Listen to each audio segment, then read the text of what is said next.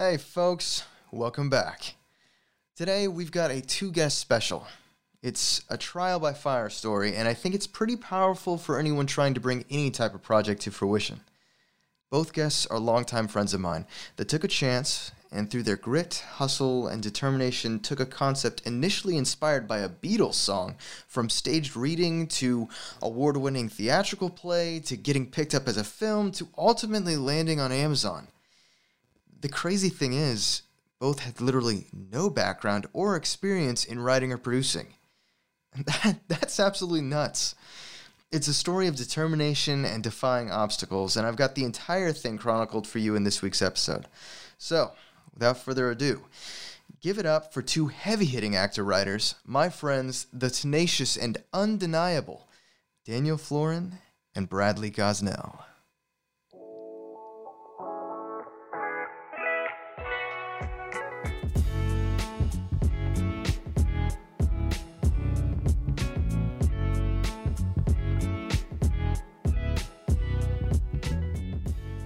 Sounds good, guys. Boom, we're on. Boom. So I'm here with Bradley Gosnell and Daniel Florin, and shout out to you two. Could you guys for a second introduce yourselves and kind of give a little bit background? Yes, my name is Daniel Florin, and I'm a writer, actor in Los Angeles, California. My name is Bradley Gosnell, and I'm an actor-writer in Los Angeles, California. But I thought of it first. Exactly. Dan spoke first, but I was the first to come up with the idea of acting and writing. Yeah, I had to muscle my way in to get that in first.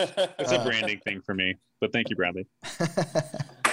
So it's such a pleasure having you guys on, and I was talking to you guys a little bit before this. Not only are we longtime friends and peers, but I'm a longtime admirer of the work you both do.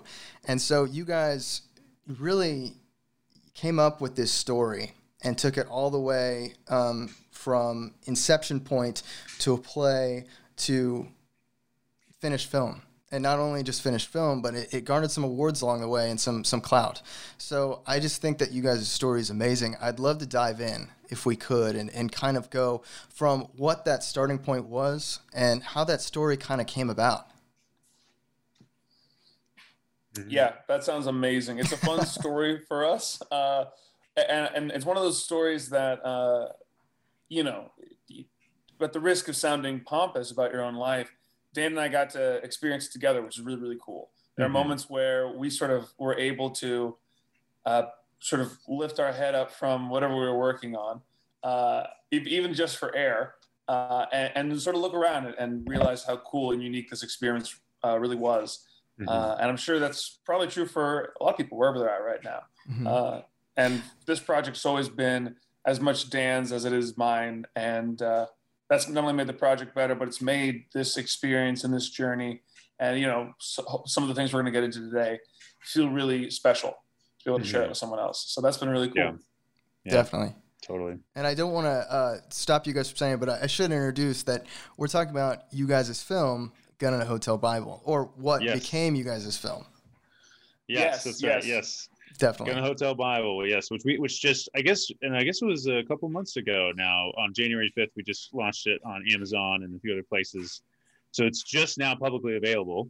Yes, it's a project we've been working on since I think, Bradley, was it 2017 when you fall 2017? Yeah, 2017 October, something like that. Yes. It was soup weather. I don't know. That's probably the closest accuracy I could give you. So it was soup weather outside, and it was 2017, and that's the beginning of this project. Dan and I met at I should say that there's a version of this play that was like a 10-minute comedy that lived on my computer that was just not very good for a while, and so the idea. The play, we should start even further back. The play is inspired from a Beatles song. There's a song called Rocky Raccoon, and the chorus is Rocky Raccoon checks into a room only to find Gideon's Bible. And he came with a gun to shoot his rival. So I thought that was a dramatic premise, and I thought, what if we brought the Bible to life, and that was a personified character, and the Bible had, 45 minutes to talk this guy out of murder. And so with this idea sort of incubating for however long it was, at some point there was something in the air, I guess, and Dan and I were just thinking about kind of finding our own thing and maybe working on something a little more serious or a little more long form. And so I approached him at a Panera, Soup Weather, and asked him to essentially do this project with me. And Dan said no. Yeah. It hurt my feelings. I'm sorry. Wow. It could have been dead in the water just right then. Wow. I know. If it wasn't for the broccoli cheddar, we might have been. Yeah. Thank God. And so, my first thoughts when Bradley was telling me about it, because he said, there's this, if there's this desperate man and he's gonna maybe kill someone, and what if this chipper, eager, fun Bible tried to talk him out of it? Thinking about that, my first thought was like, oh, I don't know, a character that's the Bible. That there's no way you cut that. That isn't incredibly infuriating to someone somewhere. Yeah, exactly. Was that just a huge deterrent as far as you were afraid? You had this fear of mocking? Yeah, well, I was a fear of whatever. You know? Right. Are you going to mock? Are you going to deify? Are you going to you got to say something about this. What about this book to have that book be a character? And so, that's what I was less interested in was saying some grand statement about the Bible in one way or another. And then Bradley said, no. I mean, certainly we're gonna have to figure out what we think about it and figure out all that kind of stuff. But the thing that Bradley was like, the thing that I like about it is that it's dramatic. It's a high stakes situation that this guy finds himself in with this funny little Bible. And so and so he talked me into it. And so we said, okay. So we sat down at his place and we started pitching on what could this be, and then we went home for Christmas. Now it's really soup weather, and we just sent these emails back and forth over the course of Christmas that were long character point of view emails. I think Pete would say something like this. Oh, and I think I think Gideon the Bible. I think that Gid would say something like this, and so these long character point of view emails back and forth and back and forth and back and forth, and that kind of became the clay from which we would start to work with. So we just did that over the course of December, really. And I think it was January where we said, okay, well, first of all, we started. Two things kind of started to happen. One, I slapped all these emails together into this Frankenstein's monster of a clay figure draft. Okay. That kind of became draft -4. Like the first lumpy draft. And then around the same time, we started thinking, you know what? We had seen plays. We had heard about the Hollywood Fringe Festival, and we had seen a lot of plays done there. We had heard that it was kind of, it was a lot of things. It's a wild festival. But then we had both recently seen projects that were done at Fringe that were really quality.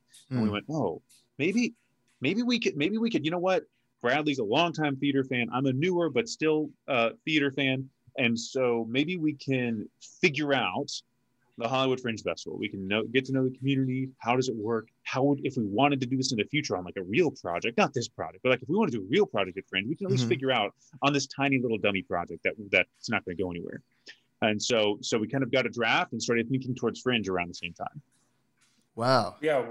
We one of the funnest things about one of the most engaging parts about the early Fringe and sort of that process was like, all right, not only are we going to try to build this thing up, but we're going to try to put it in this venue.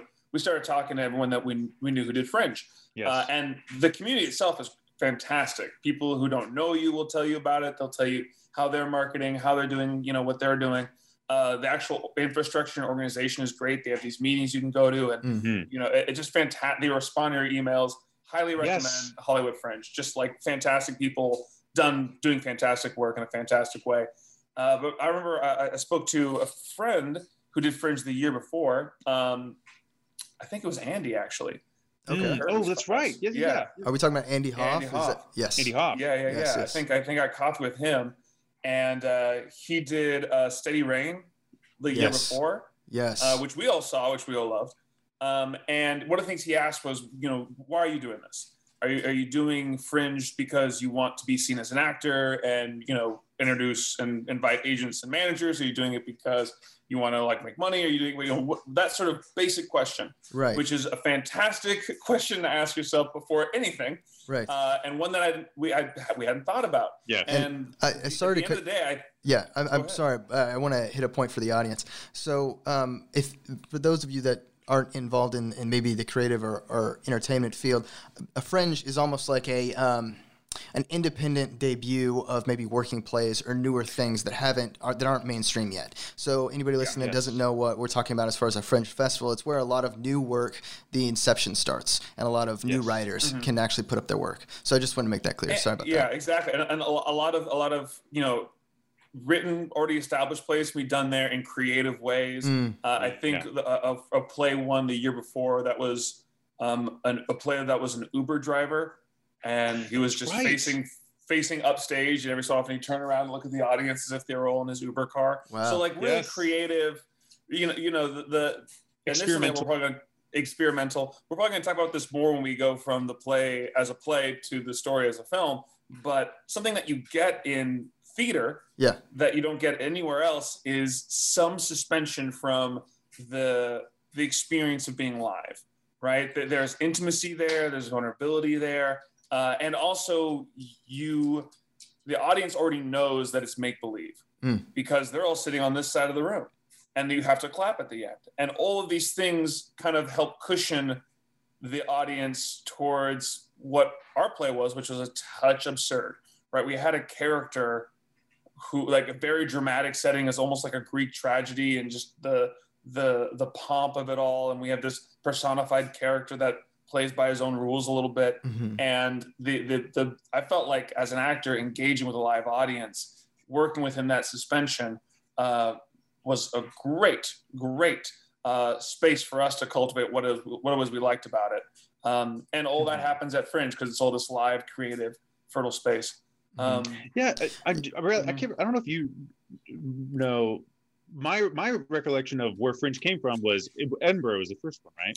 And it was. I'm not sure that's the first, but that's certainly like the biggest, most famous. When people say I'm doing Fringe, sometimes they think about Edinburgh. The legend that I heard was essentially there's a theater festival of plays, and then there was all these plays that didn't make it into the festival, and they set up outside of the festival in little tents a Fringe festival of all the places things that didn't make. So Fringe kind of became this thing for the experimentalists, the ones that aren't going to like get a debut at a theater house.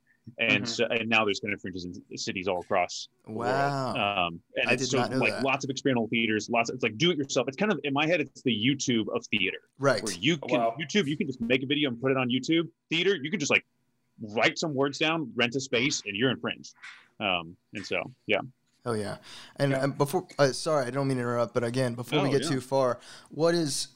I guess could one of you please give kind of a synopsis of what the story is without giving too much away? And because honestly, everybody listening to this, you probably should go to Amazon and watch this film. But please, give an overview. Please do. Okay. Can I take a stab at it, Bradley? Yeah, you got it. Okay. All right. So Gun and a Hotel Bible is about a man on the verge of a violent act, great violence. And he shows up at a hotel room, waiting for the person that, he's waiting to be violent with to get to this hotel. So he's kind of camping out of this hotel. He keeps checking the window. He knows they're coming up. And while he's sitting there with a gun in his hands, he's got to stare at the Bible on the bedside table. And if you ever had that feeling of like, where like, if you ever had a feeling of like a Bible or a holy book or that picture of grandma or whatever is staring at me as I'm doing that thing I shouldn't be doing, that's kind of what we started with. It's like there's this Bible on the bedside table that's staring at him. And in the play and in the movie, that Bible is personified by an actor, me. So we have this really chipper, eager, happy Bible in like an old pastor suit, just like a person in a pastor suit playing the Bible, who now meets this guy about to do a terrible thing, and this Bible now has until the people show up, so it has about an hour to talk this guy out of it.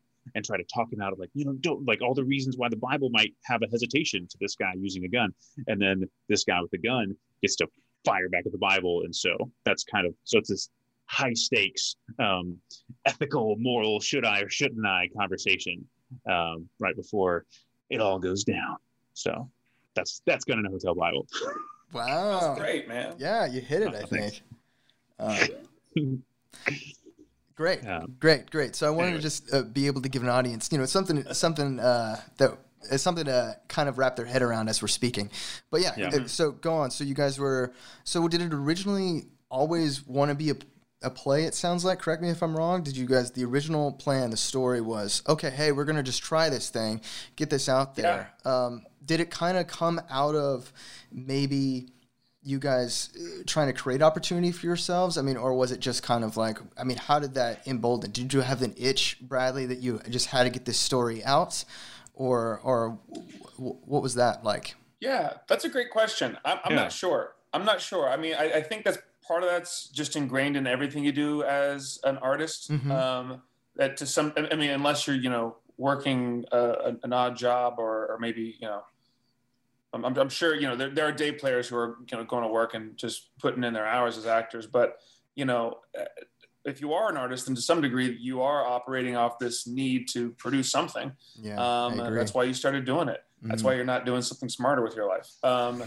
And so, but I'm not sure that there was a very practical, or I should say like explicit need to be like, I need to create, I'm tired of not, I've got, it's just sort of been in the DNA. When I was in college, we, Dan and I did improv together. We moved out to LA. And we were, making sketch comedy with some friends of ours from TCU. And so the idea that we would write something that we performed in didn't feel like a stretch at all. It didn't feel like we're going outside the bounds. Like, here's our big play. We got to let the world know us. Right. I think, and this kind of goes back to that conversation I had with Andy Hoff when we walked away from that. Sat in my car, like wondering what's the answer to this question? Why are we doing this? And I think what we kind of landed on was like, we just want to make something good. Yeah. Like we're not trying to turn a profit. We're not trying to invite people. We were just trying to like do our best trying to get an agent. Not trying to get we were just trying to do our best job to write something well because we had never written anything like this before. And as Dan said, we were trying to like figure out Fringe so that we could nail it the next time we really cared about it. We didn't really walk into Fringe being like, this is our shot. We were like, all right, here's this play. It's a 2-person play. When we strike gold later, we'll know how to really, turn this to our advantage. So it was very minimal goals. Like, we just want this to be good. And so when we read it, we're going to read it with the eye and act it and write it. We're going to try to only use one barometer, which is, do we think this is good or not? Not marketable, not, getting attention, not like, is this my type that Hollywood's going to cast me in later? And it was just trying to like do Fringe right. We weren't trying to win awards. And so it was pretty humble at the beginning. Yeah. But I think that allowed us to focus on what was really important, and allowed us to maneuver through some really interesting creative situations that you don't get from often. We're writing a play where a Bible is personified, where Dan and I have, and we bring our own opinions and experiences with religion, where we are also writing in the play, where we're putting up our own money for it, where we're, doing the load in and load out. And like, there's just so much interaction that we have on so many different levels that to some degree, simplifying it all and just saying, we just want to do it well, allowed us to be so singular in our focus. And Dan, I wonder what your thoughts are on this, that it made working together feel like a smoother process than it might have been if we were, looping in all of these more complex, more external priorities. Mm-hmm. For sure. Yeah. I think I want to kind of circle back because I think you touched on something really powerful when you were speaking, Bradley, just now. Is, at least in my opinion, art for art's sake, I think produces at least majority of the time, so much more impactful substance, I think, than if you have if you're trying to do art or put something forward with an end goal. Usually it just doesn't come out as magical or as I'm searching for the right word to yeah, there's something special about it. Yeah, exactly. Yeah, and I don't know. I don't know how much it applies in this. I'm sure there's incredible pieces of art that were done sheerly for profit. Of course. Right. But in my some really bad art that was done for no other reason. For no other. Oh my God, Lord knows. Yeah. So in my experience, it feels like doing it for its own sake. You might get something special. Doing it, trying to whore the art out in order to make it work for you and move your career and all that kind of stuff. It just makes it much more rare, and to me, you know, like you still might strike gold, in which case, God, you got lucky. But I know, like in a pitch room, if I walk into a pitch room and somebody says, "Come up with $1 billion idea today," then like there's no way. If somebody walks into a pitch room and says, "Hey, what made you laugh this week? Like, what made you cry this month?" You know. Then maybe, well, oh, you know, this is funny. It was so crazy. It's just a YouTube video about a dog, but I just started crying, you know. Then, that's all of a sudden, like the room's warm and like we might come up with something special. But you know how to shut the room down? Ask for $1 billion idea. That'll shut us. Exactly. Introduce that stress. Yeah, and so it definitely felt like, yeah, I similar to what Bradley said. I feel like I would say similar things. That it felt like. Because another thing that's probably we're saying is we were already doing a YouTube channel at the time. We were doing Safety Patrol, which was a YouTube channel, and so that we were loving and having tons of fun with. And so we felt like we were doing things, we were getting ourselves out there. Not that we're booking crazy on television because of our YouTube channel. So it was kind of like it kind of felt like we were already kind of doing that. We were kind of. So to me, and I had a good working relationship with Bradley, a long-standing working relationship with Bradley, and so it kind of felt like, well, you know, this idea seems interesting. Let's explore that. I get to do it on my end. I'll just speak for myself. I feel like I get to do it with Bradley, and that's already such a good. So like honestly, I remember at the beginning going, "This is such a weird idea," and you know what? If nothing else, brainstorming with Bradley is a good use of an afternoon. I remember thinking like that, you know, because you just never know. And I feel like jaded, maybe the wrong word, but just very realistic about the expectations of the entertainment industry. I don't quickly latch onto something and go, "Oh, this is going to be good." Yeah. I go like, "Yeah, well, let's just see," because things fall through so frequently. So I was like, well, so true. Get to brainstorm with Bradley. That's a great use of time. And if we happen to maybe come up with a thing that's vaguely functional, we'll get to figure out fringe. So I remember like doing an idea, exploring an idea that was interesting, doing it with somebody that I love, and then maybe just figuring out this fringe community and how do they work and all that kind of stuff. Those to me really felt like the goals that I remember going into it with. And then but then, you know, kind of went from there. But yeah, it certainly didn't start off with any kind of high ambition. We literally picked almost the smallest theater that we could find. I remember that. So basically you guys had nothing to lose and just a ton, except for maybe like time, you know, time and effort. Tons of time and a couple grand that we spent on the space. You know? Yeah. But so, you guys but I remember feeling like, you know what, if we spent all this time and all this money on this play and the play was bad and all this kind of stuff, it would still be worth it. It would be worth it to have done it with Bradley, to have like really got, you know, it didn't feel like that would have been a bad end if we if we didn't get an agent out of this, you know, that wasn't really on the radar. So yeah, I think that's a beautiful way to look at it. And a lot of people, you know, they get disheartened by the sheer kind of mountain they see, and they say like, oh my gosh, well, you know, why would I put this much effort in for only this much gain? Like, unless it's amazing, I can't, you know, put time and effort into it. Where I think that kind of can be kind of like a poison to your mind, at least trying new things and trying to be successful. I mean, you only capitalize on the opportunities you kind of create or take. So, I mean, that's kudos to y'all for putting in the effort and, you know, putting some skin up in the game. You know what I mean?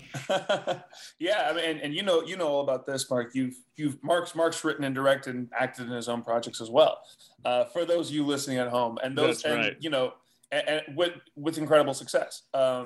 You know, you're right, because especially in LA, if you do have to develop a monitor for trying too much. Mm-hmm. There's always going to be another acting class. There's always going to be someone saying, get new headshots. Yes. There's always going to be someone saying, you know, spend your time over here. So you do have to, I mean, there's an industry built only around people trying to get into the industry. Oh my gosh. Yeah. That. And so you do have to like have some, idea about what not to spend my time on, because if you go to any blog and say, what should an actor do? They'll give you a lot. And LA will let you spend all your time and all your money not doing anything, or doing too much, or not being focused in that regard. So yeah, in some ways it was, not trying to focus on too much. In some ways, this project felt, I will say from the very beginning of the project, it felt like I was chasing something. It felt like there was either a feeling, or an end result, or maybe just the creative experience, and it probably transformed a little over time. Yeah, but I didn't walk for all our talk about the simplicity of it all. There was underneath it this some momentum, some pulse, some desire to chase a thing, and I think that evolved over time. At a certain point, you read the script and you go, okay, now what do I love about it? And maybe it's this. Great, let's chase that. Let's chase it with all our might. Yes. So it wasn't like completely neutral of passion or drive or desire. Yes, totally. I'd say quite. Yeah, I love that. It's super well said, Bradley. All what you just said, and I think it's so true. It wasn't. There was always a life to it. There wasn't necessarily the business side sugar high of I will get famous and money if I do this thing. That's a if you want to get famous and or if you want to like have a bunch of money, then don't go to arts first. There's just other places to make money quicker, simpler, so it kind of felt like that wasn't the thing we were chasing, but there was something about it that felt really lifey. This is good, and and then we like find another moment, or we like, that was good. How do we amp that thing, and so it kind of constantly felt like it was developing, and I feel like that honestly for every stage. After the pitch, we kind of kept developing, and then the brainstorm kept developing, and the emails like, this is kind of getting interesting, and then draft one, and then Bradley. So we started trading drafts. I would do draft one, Bradley does draft two. Yeah, so you're kind of leading into it right now. I wanted to get into kind of segue into the kind of the writing process. So when you guys sit down to write, Dan, you say, okay, I'm not sure about this. All right, whatever, we'll give it a shot. So you guys kind of get together. I mean, how did this writing process start? You said earlier in the conversation you had this collection, almost this ramshackled manuscript put together emails that you kind of used. That's perfect. Yes, that's what it was. You're almost like the script Bible at first. You kind of took and transposed into, or at least gleaned some ideas from. So how did this writing process kind of start? Were you, like so many people in LA, you just see millions of them get together in coffee shops? Was that kind of like you guys' story, or what was the game? Yeah, kind of. To my memory, Bradley, and correct me if I'm wrong, I remember kind of like we had all the emails and we're like, okay, we feel like we're at a good place to try to start doing a draft one. How about you try to do the first couple pages and I'll try to do we were kind of trying to like split up the writing, to like do it in sections or something like that. And then, and for me, it was, I just like had a fit a week. I just had like a mix of like time and a fit of inspiration, for lack of a better term, and just like slapped it all together. And I was like, well, I know I was only supposed to do like page 1 through 5, but like, here's like a version of what it could look like. And so we kind of used that as like, oh, okay. Well, actually this becomes useful to have just a done thing, even if it's a bad done thing, it's still a done thing. And so then Bradley kind of took this, like, this ugly baby, and then he nursed it to a toddler baby, like he did draft one, or he took draft one and kind of made draft two. So what we did for the first several drafts is like, we would read through it and give notes, and then the other person would completely rewrite it solo. I don't know if this was the right thing or wrong thing. It's just what we did. So I wrote the whole first one. Bradley wrote the whole second one. I wrote the whole third one. Bradley wrote the whole fourth one. I mean, I remember something that I really valued out of this, and Dan really set the standard for how we were going to write this, which is and we're going to put work into it. And it was all really fun. Those fits of inspirations come and go. When you're on it, you're on it. When you're not, you're still in front of your computer. But as Dan said, like, we didn't have a plan for how we're going to write this, and we hadn't done this before. So I get an email from Dan saying, here's I don't know, 50 pages that I wrote. And now I got to go, all right, well, I'm going to write 50 pages and I'm not going to, you know, come up short here. I want to believe what I think, and I want to put the thought into it to know what I like and what I don't like. And then humble myself to the fact that everything in here could be changed. And it's only after, you know, collectively the two of you go, yeah, I'm not sure if we ever had I'm sure we had a million conversations about it, but it felt like there was never a point where we had to say, you know, what do I own? What do you own? Blah, blah, blah, blah, blah. Yeah. If you go into it saying anything I say can be cut, you know, and not because it's so hard. Yeah, not because he's the boss, but because he might be right. You know, we may have to kill this darling of mine.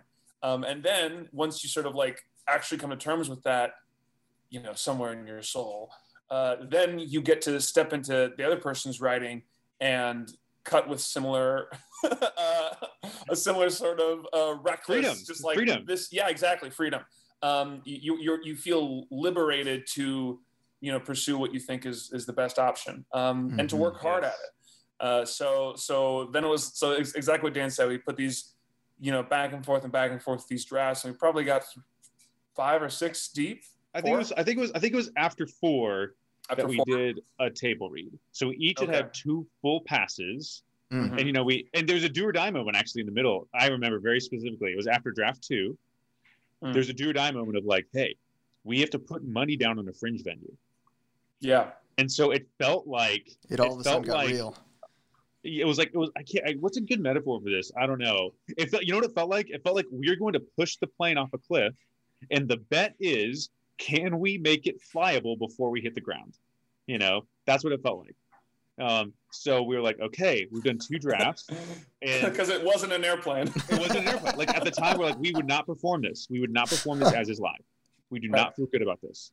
And so I remember this, and it was a reckoning moment. I remember it was just what Bradley said. It's such a vulnerable and humbling experience to be writing with somebody that you respect and love, especially because like, they're gonna win, and then win is the wrong word, and that's the whole thing that I feel like in some ways it got easier to learn is that we're not winning and losing.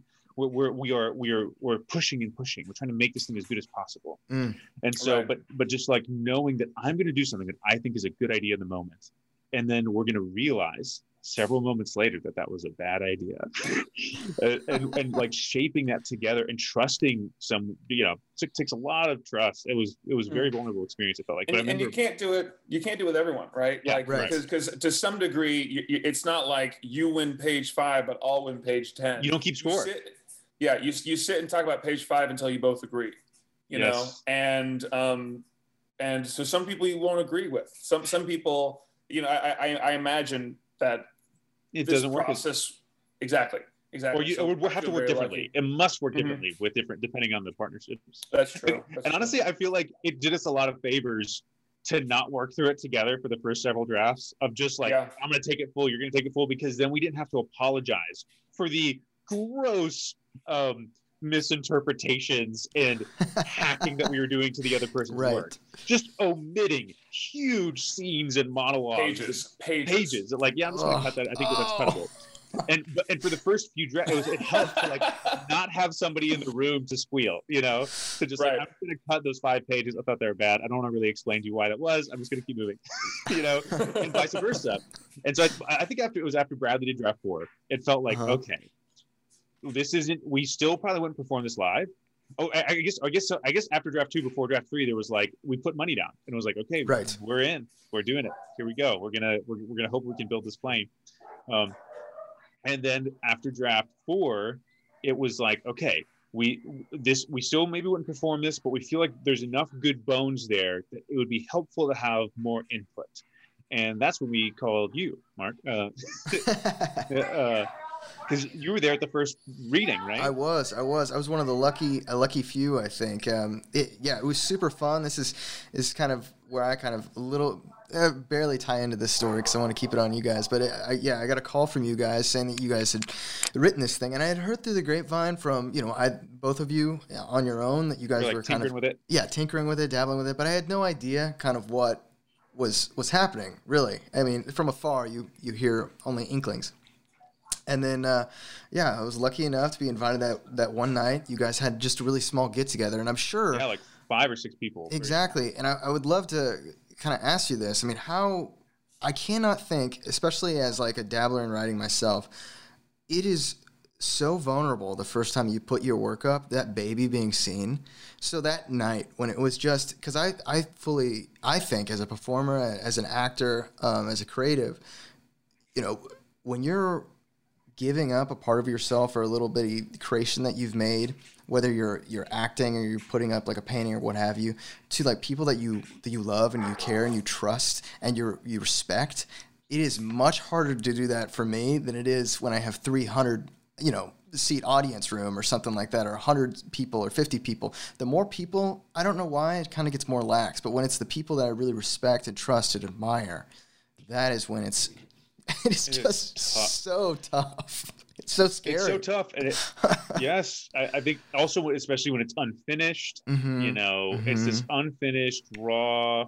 Very raw. But I would say for me, I aspire to be able to do something like that solo.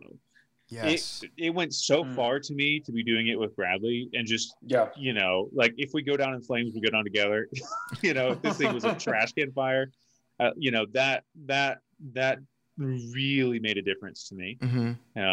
I aspire to be able to do something like that solo, but it's a vulnerable experience to get people you love and trust. And we made a thing of it. You buy some drinks. We like set up a stage space with some lighting and kind of like wanted it to feel like we were. You wanted to showcase that you cared too. Yeah, we care. Like we care. We believe in this thing. We want it to be good. We hope it's good. We cross our fingers. Right. We hope it's good. And we want your honest feedback. We need good, we need to have good feedback. And so it was a very small group, but what was that experience like on your, so on our end, it was vulnerable.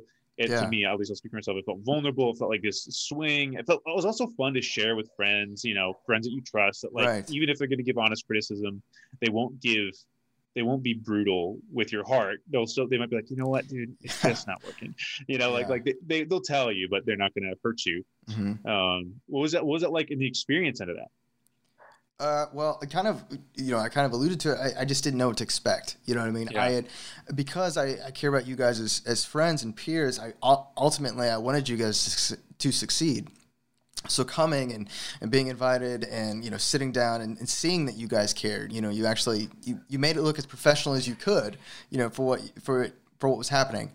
And, then, sitting back, I was just and to be honest, I was both empowered and blown away by what happened, because it exceeded the expectations I had of how much effort and care that you really put into the project. You hear, especially in Los Angeles and when you're amongst creatives, it just happens all the time because everybody's really trying to make something work ultimately, whether it be good or bad. And so you get kind of like, if you're lucky or you have a lot of creative friends, you kind of get invited to see projects and hear other people's thoughts and stuff like that. And a lot of times, they're okay, but they're nothing to like laud about, totally. But every now and then you get a special one. And so I felt like, there was something about that project that was pretty special.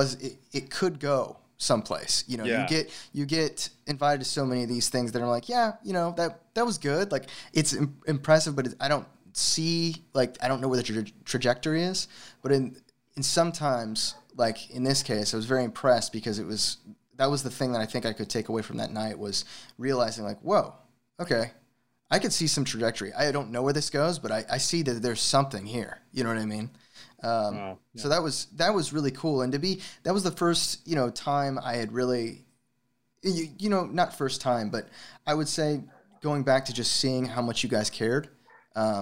It was just really, I go back to saying empowering, because it was just like, wow, not only can I see all the effort they've put in and the drive and the difficulty as well as the complexity of the story, but, it makes me, I tell you guys this, I've told you this before, I get competitive, You know what I mean? When I'm like, oh shit, I need to be doing something because these guys are putting some stuff up that, man, shit, what am I doing with my life? You know what I mean? Which is great. It's phenomenal. It gets me off my ass, but I think that's one of those great compliments I can give. Is like, man, after that night, I just remember being like in the car, like, God, shit, I gotta get something together. You know what I mean? Because there's no way that I would be left in the dust, you know, which is awesome. It was such a great feeling. It's so Mark, empowering. You and I have had that relationship since college. Yeah. That sense of like both collaboration and competitiveness. Both like, I'm rooting for you, because Mark and I were in the same grade. We acted together in college, same major. And so we were seeing each other do monologues every week. And one of the biggest blessings about going to school with someone like Mark was that Mark was able to and willing to and cared enough to engage in walking that fine line between I love you, I don't want to be any worse than you. Yeah. And I refuse to let that be so. And there'd be moments when I would watch Mark and go, damn, he's better than me right now. And next week I can't let that be true. Right back at you. And Mark's one of the reasons that I'm the actor I am today, because I just spent 4 years working with him and learning with him. It's same to you, man. I definitely wouldn't be where I'm at without you guys. But going back to this stage reading, because I think it's super, super valuable. How valuable was it for you as writers, as young writers? How valuable is it to have something like that where you know, have these almost like workshop moments to put up work and get feedback from? Can you speak a little bit about that as far as, you know, creating something from the ground up? Yeah, I felt super incredibly blessed that it felt like it was working. Yeah, it felt like the bones of the writing at that reading. It was like, oh, there's definitely tons of things we want to change, but doing that experience, that was the first full length project that me and Bradley had worked on as writers, not as actors, certainly.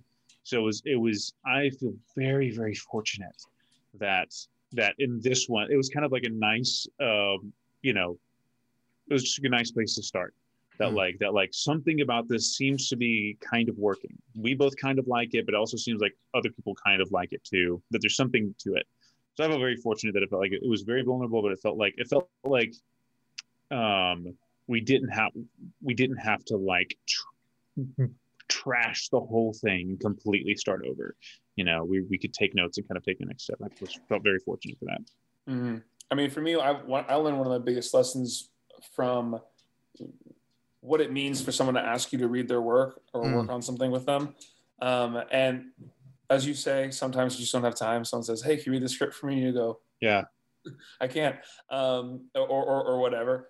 But, you know, in the best of times or in the best of ways, when someone asks you to engage with their work, what they're asking for you to do is to engage with it. I like this, I didn't like that. That's very valuable. But if someone can become passionate about something that you're passionate about, then it inspires, it moves, it creates friction. It just pumps it full of life. It's so easy to become so liturgical with what it means to have good art and like this, this script, I would change this note here. And not that those are bad notes, but walking away from that reading, I saw and felt something behind everyone's eyes when they talked about it.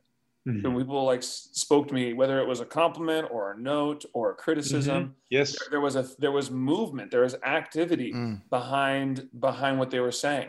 There's like a living thing to fight for, as opposed to just exactly trying to find life here. It's like, no, I felt life here. How can we defend it? You guys have to cut that moment when that guy said that. It's like that's a harsh criticism. You guys have to do this thing in your script. But the reason that harsh criticism comes is because there's this like salivating for the life that you sense in it, as opposed to it's hard when you get a script, and all of us have written scripts like this or have read scripts like this or whatever, when you're like, there's just no pulse, there's nothing carbonated about this, there's nothing, it's just, this is flat. Oh, it's so hard. And it's hard. So it was nice to feel like there was something alive that we were working with. Definitely. So you guys have the stage reading, You get all this feedback. You're kind of digesting it. It sounds like better than you had anticipated, and you were so congratulatory of it. I knew it would be a hit. Yeah, I was gonna say that's a good question. I actually don't know what I expected. I kind of, but it certainly was encouraging. It certainly was. Whether it went better or worse, I don't know, but it was encouraging for sure. Great. Mm-hmm. So you take all this and you're kind of digesting it. Were there any massive changes to the play? I mean, I don't remember there being off the top of my head, but maybe you guys can speak to, did you go back to the drawing board and have some major things? I don't know. It certainly felt like there were massive changes to us, but but you'd probably actually have a better grid as to whether it really felt like as an audience member there were massive changes. So it's interesting because it was what we did. So I would say the two biggest things that came next. First was, this is from my perspective anyways, that we finally sat down in the same room as we did rewrites, as opposed to you rewrite it and don't listen to me. It was like, we're going to sit down, and I had a projector. And so we plug the computer into the projector, we throw the script on the wall, and we go line by line. And like, do you like this? How do we transition from this idea to this? I want to cut these things. We kind of start big picture and slowly start shaping down and like into line by line, punctuation by punctuation, go until we kind of like, we started syncing up that draft 4 into like draft, 5 through whatever, of just kind of like getting it to feel like it was working. That's amazing. Sorry, just to clarify, you guys didn't really sit down in the same room until after that stage reading? No. I guess we didn't rewrite line. We didn't do rewrites together. Oh, gotcha. Notes, and we talk about like what the notes were. Gotcha. But to actually go into the script and do rewrites, we didn't really do that before then. And it was friction. I mean, it was friction. I feel like I learned so much. I'm so thankful that Bradley is so gracious and learning how to collaborate. He one of my favorite things that Bradley would say is something along the lines of, what are you trying to protect? Because if Bradley would say, I want to cut this line, and I'll go, no, we can't cut that line. He'd say, well, what are you trying to protect? I was like, well, I just want to protect the idea that he gasps. And Bradley goes, oh, great. Well, can we just gasp? I'm like, oh yeah, that fixes it for me. And go, great. Well, can we cut the line? I'm like, oh yeah, I don't care about the line. I just want him to gasp. And so kind of like figure in doing that, because the truth is often we want to be cheering for each other. We want to be on the same team, not at odds. So when we would come into wrinkles going like, well, I in the next moment, I want to accomplish a sense of this for this character. And then Bradley would say, well, I want to accomplish a sense of this for this scene. And I go, well, I want to accomplish a sense of this for the play. So what the thing, like we want to vote yes, yes, yes, and yes. How can we pull all those points apart and have a line that does all 4 of those things, and also has to be quick because we're running out of time, so that learning that process of not just the note behind the note of like not just what was this small thing, but trying to fight behind the thing. So that's one of the big things. Bradley, what was your experience like moving into that like line by line drafting? Very similar to what you're saying, right? The experience of what is it you want to protect? What is it you love? What makes you uncomfortable that you don't like about it? And the answer was most likely layered.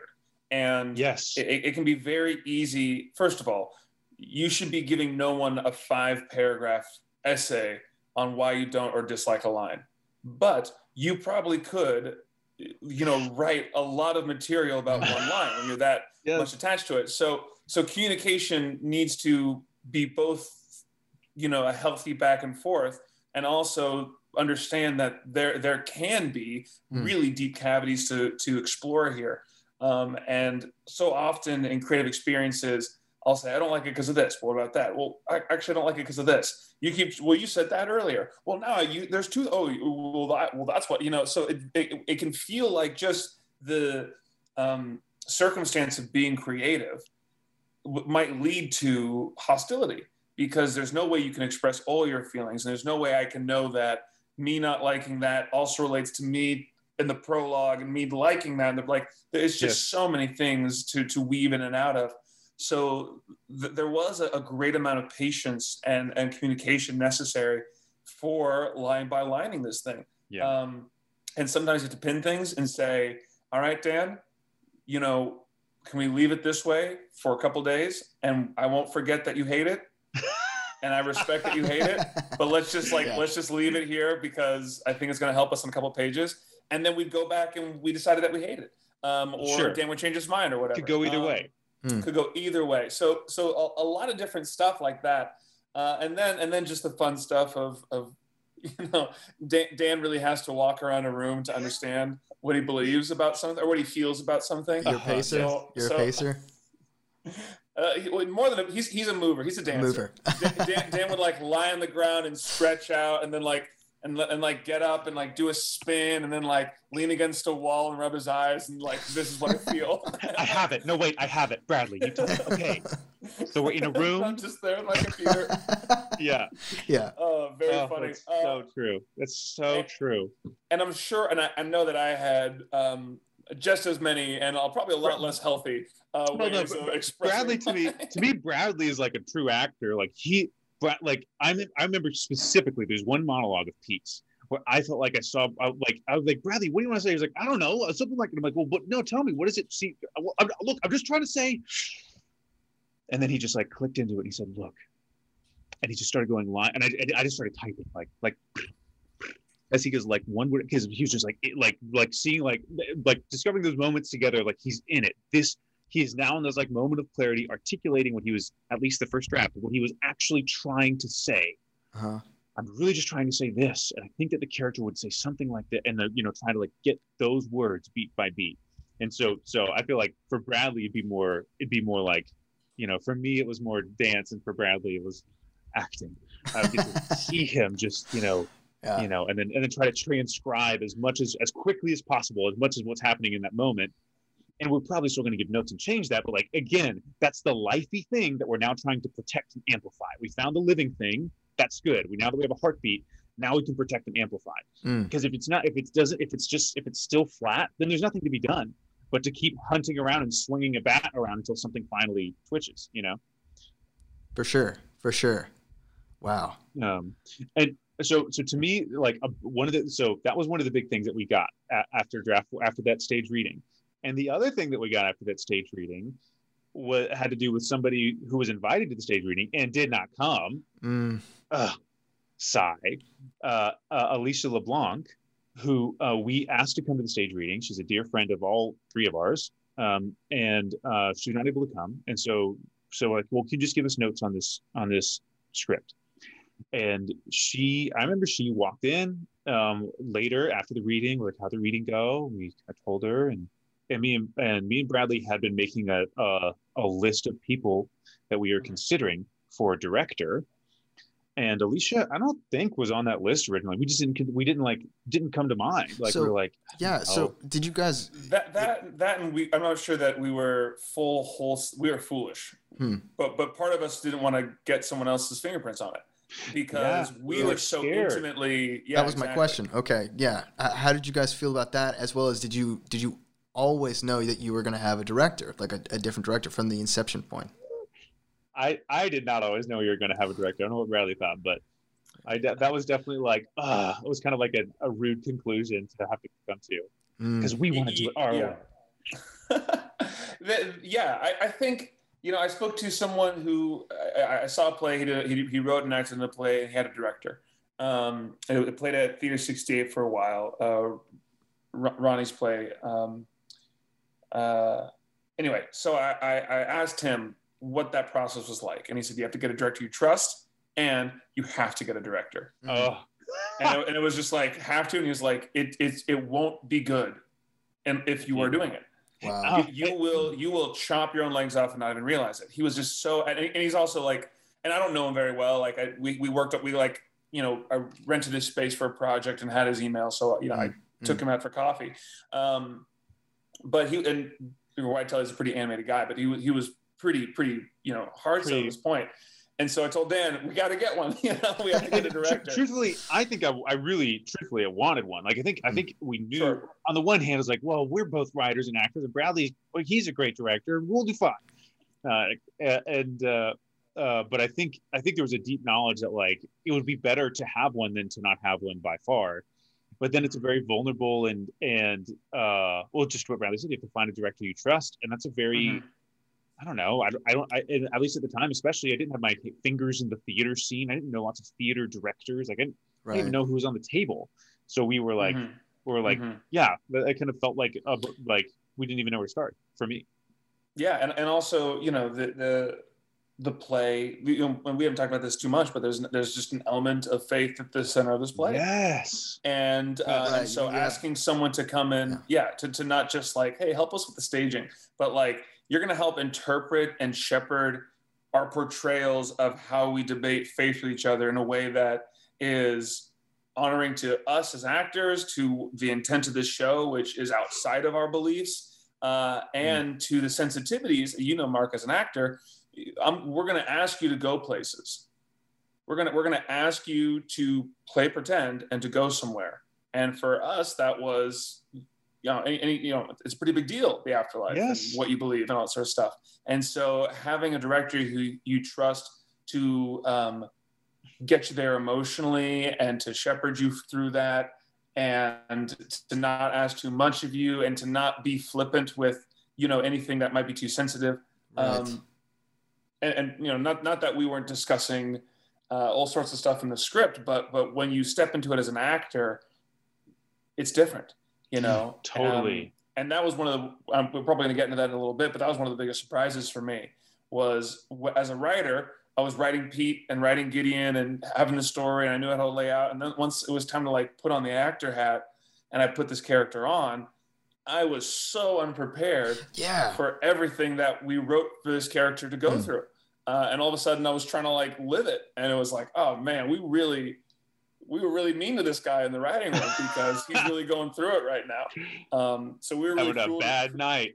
He's having a bad night, and he's really considering there's some really heavy stuff, some heavy stuff for him to believe and not believe in. And regardless of what I think, that's the commitment that you make as an actor.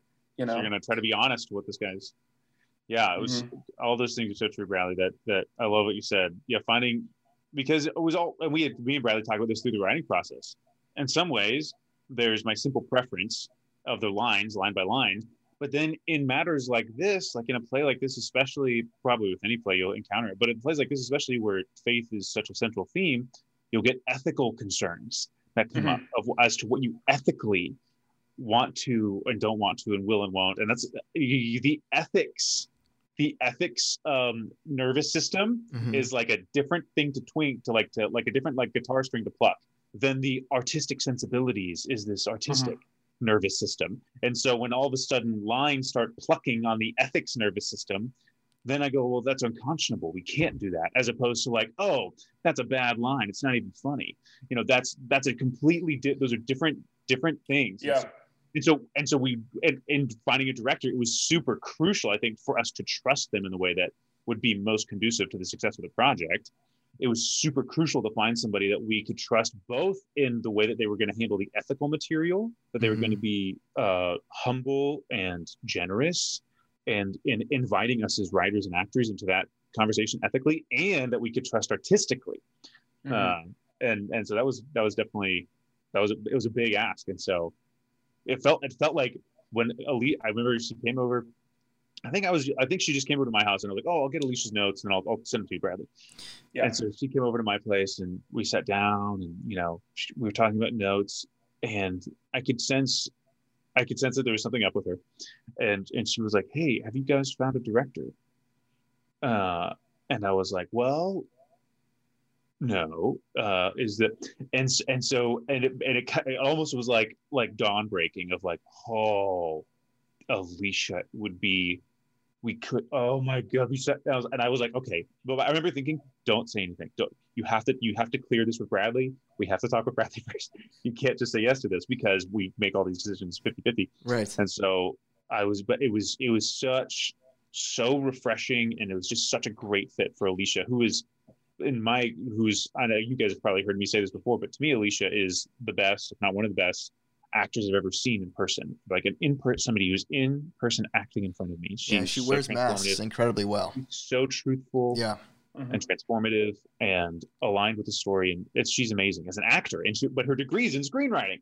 And so she's a really wonderful writer. She has great story sensibilities overall, and she has lots of experience in theater. And so she just became this like, oh my gosh. And she has her own kind of history, and she's a deeply thought person in the world of like in matters of faith. She's also a deeply thought person. So she wouldn't be flippant.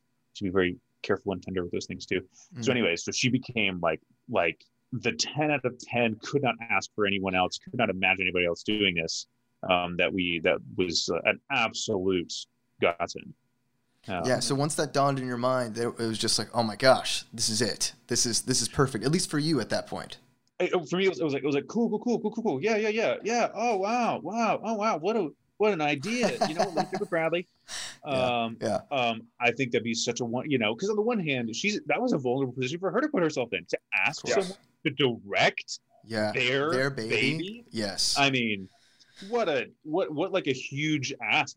I cannot. It's very audacious. What courage on her part. Yeah. And what I'm so grateful that she did, because I don't know. I don't know, but for all the reasons that we've kind of talked about, and for myriads of reasons, like I didn't know theater directors. I didn't even know what to look for, and so didn't even know that what we were looking for was her.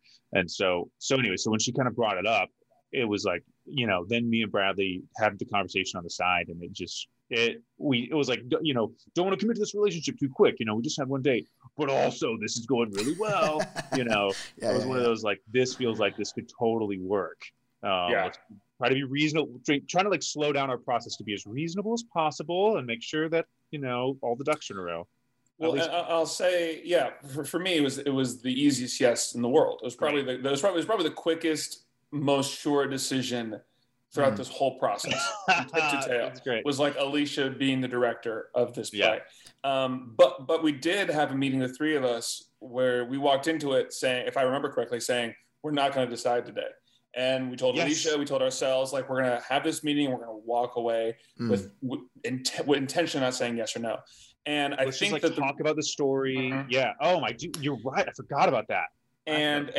I think, you know, not that I can put myself in that space there, but I think part of that was there was a certain level of professionalism. Sounds so you know, maybe gauche to say, but like, but I'll say a professionalism that we wanted to bring to the project. It goes back to like the reading. We're going to have a reading. We're going to put all the couches over there. We're going to make a little stage here with lighting. We're going to have lighting and drinks and snacks and all sort of stuff. Like, and that wasn't just because we wanted our friends to like the play better. And it wasn't just because we really wanted to make sure that Alicia was, you know, right for the project. We knew she was, and we knew our friends were going to be, you know, listening closely. It was because from the beginning of this play, there was always a level of, we're going to try to do it the right way. And care. And care. And that's what that is. It's not a glossy finish, because you're the one that sets up the lights. You're the one that moves the couches. And it's not slick. And you're the, exactly. And we're the one that's going to format the script, and we're the one that's going to say, no, it's not going to live. You know, we all know what the word is, but we have to go through and do spelling checks, because we need this thing to be thorough.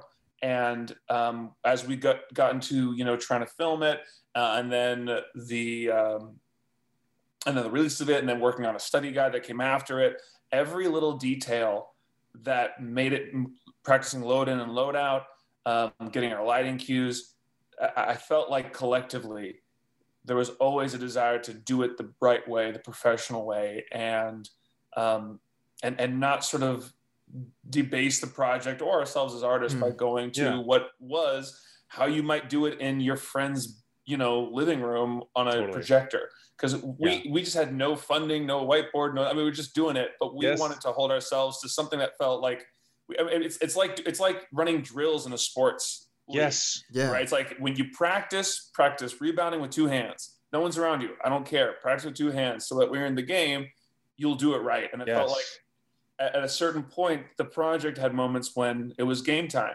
and we were patient, and we were clear, and we were professional, and we were spell checked, and we were everything we needed to be, because when it came to the easiest decision in the process, hiring Alicia, which I'm not being hyperbolic, that was the easiest choice.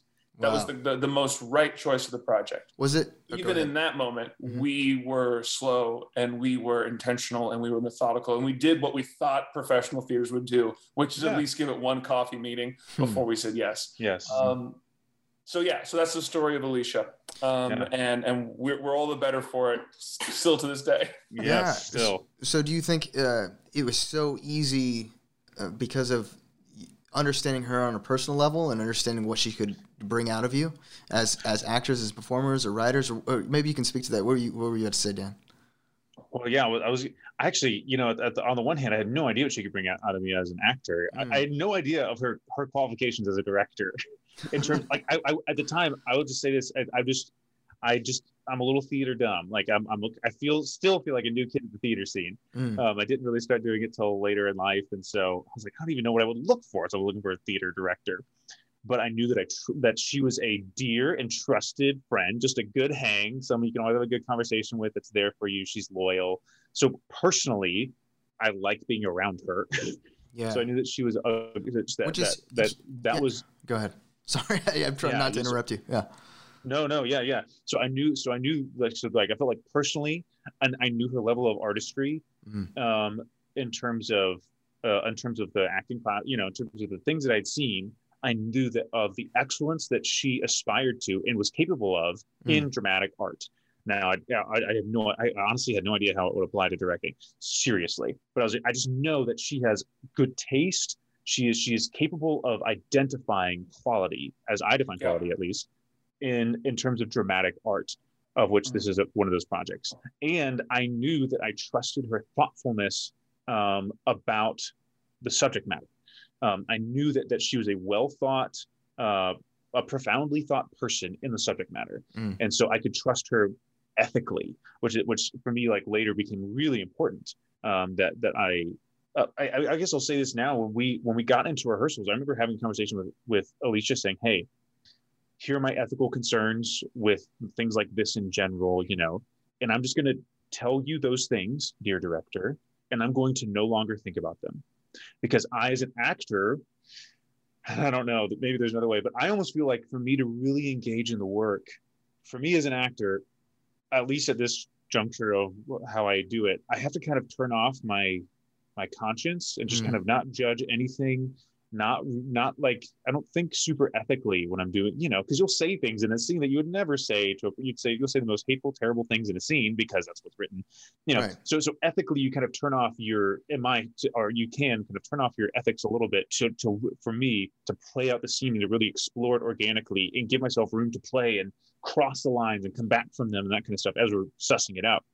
And so for me, it was really crucial that there would be somebody I could trust with that, so that she could tell me, hey, I think that line that you mentioned that you didn't want to cross, I think you're crossing it, or whatever the thing was, so somebody who I trusted to have a deeply thought and valuable point of view in that arena to help navigate the subject matter. So for me, like, friendship, artistry, and like subject matter were like the things that made me say yes. And again, knowing nothing about what we actually needed in a director.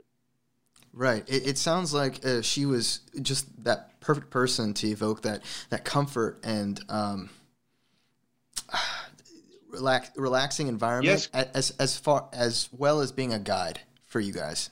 Right. Yes. Comfort, relaxation, freedom, a guide. Those are all things that I trusted she could be. So like, I don't know if she knows how to block things or light things or do any, I think that's what a director does. Who knows? Anyways, I don't know if she can do those things, but I know that I can trust her with the project. I want her hands to touch every inch of it because it's only going to get better if she touches it, and that she respects me and Bradley and respects.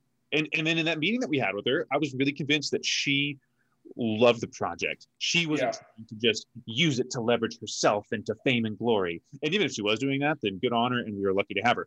But it didn't. But there's kind of a similar kind of like humility to like, we're all trying to make a good thing happen.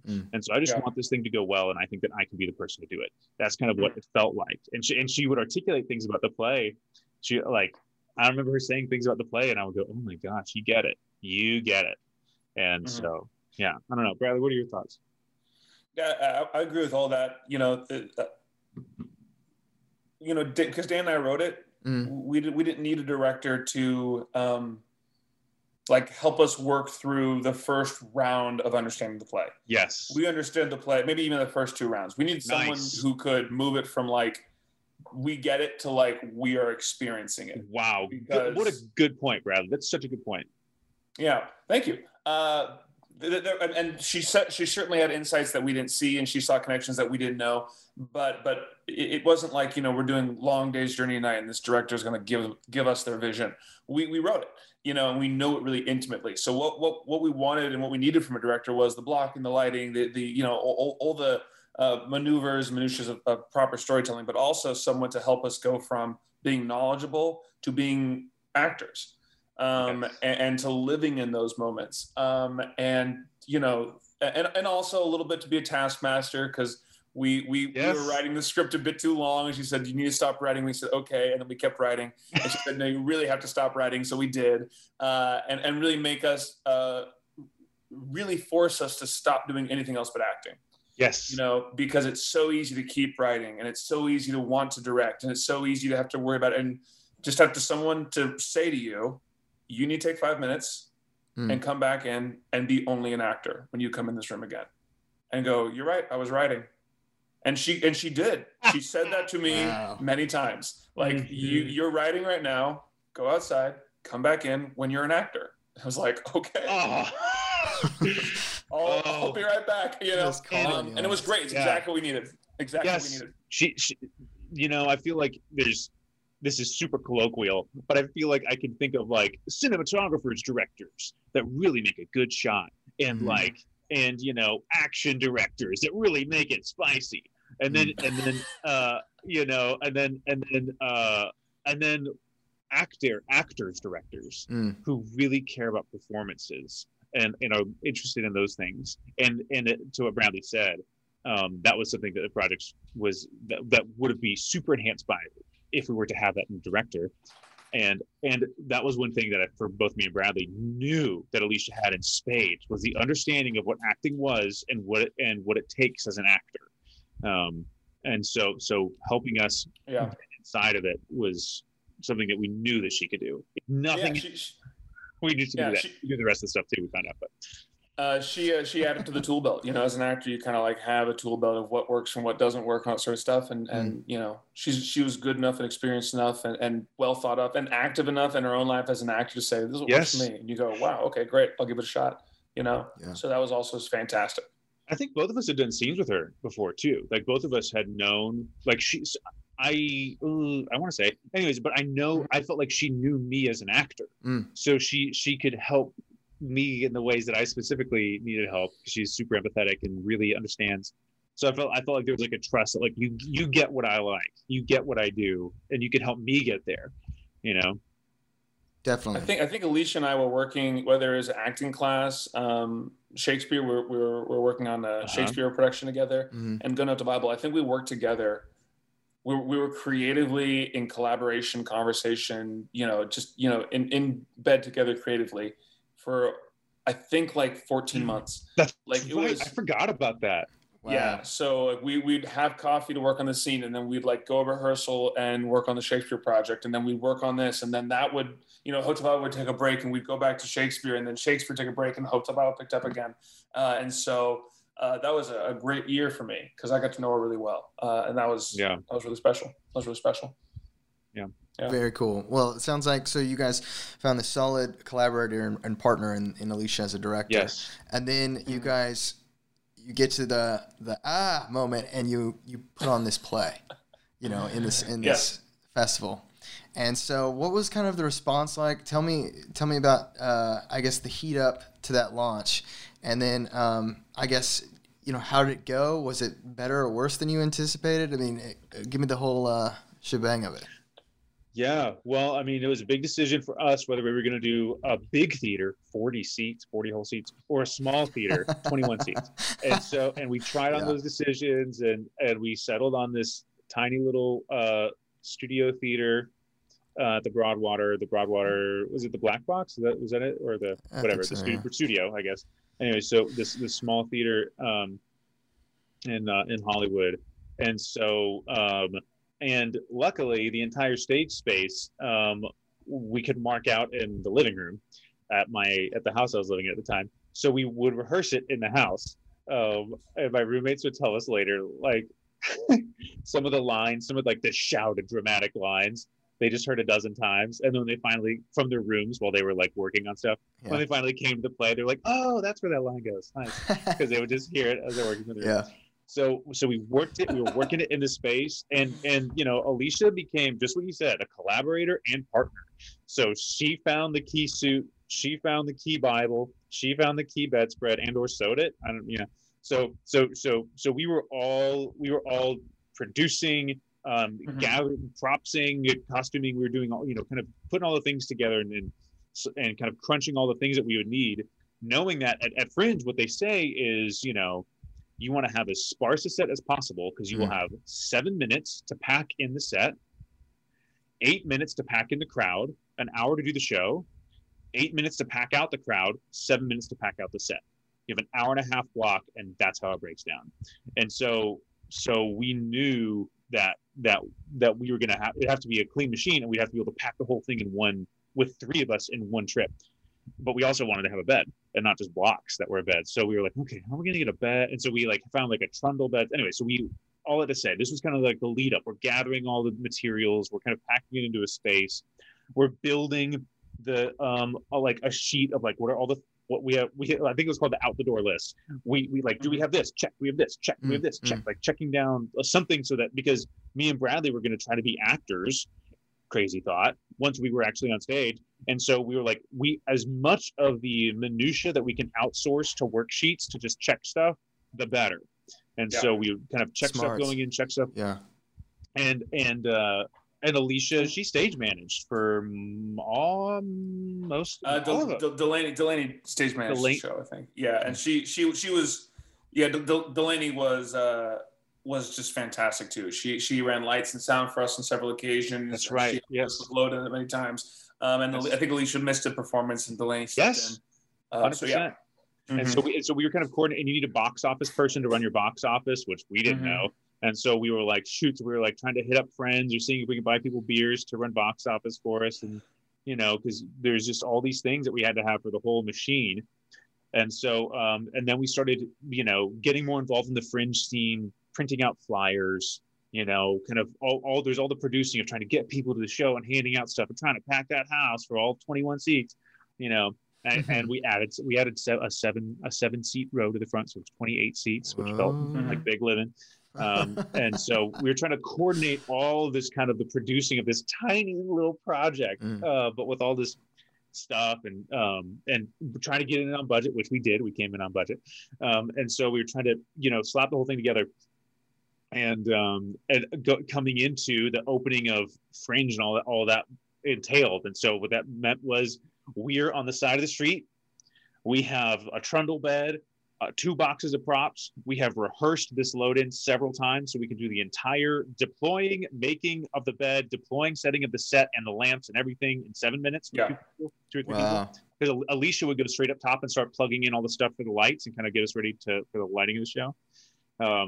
And so we were like on set, and it was like 3, 2, 1, and go. And we like run in there and we do all the stuff. We kind of told our box office person what to do. And so we kind of get the whole thing set. And me and Bradley, we didn't really have a backstage space. Bradley had an under the stairs space, and I had like a kind of on stage, kind of in a closet space. And so we go into our private caves after we packed it all in, and then we click yes on them letting in the people and get ready to do our little Fringe play in this tiny little room. So roughly how much time did you have in that 7-minute block really after you deployed everything on stage to really get in that mindset, switch it over? Or were you kind of already kind of in it and it was just muscle memory of you deploying the stage? Yeah, we had quite the rhythm down, we had the routine. I mean, it sounds like it. Yeah. We would so I think we rented the space. You could rent the space for rehearsal up until the performance. So we would rent it out, but we wouldn't rehearse there. We would practice our load in. Yes. We could rehearse the place. Yeah. Exactly. So we had every little beat, every little move down to the load in. So we would meet at Dan's house. We would run the whole play. Yeah. Day of the show, run the whole play. And then we would load everything into the car, drive there, load in the set. and then I guess there'd be like probably 8 minutes, 5 minutes, maybe 9 minutes.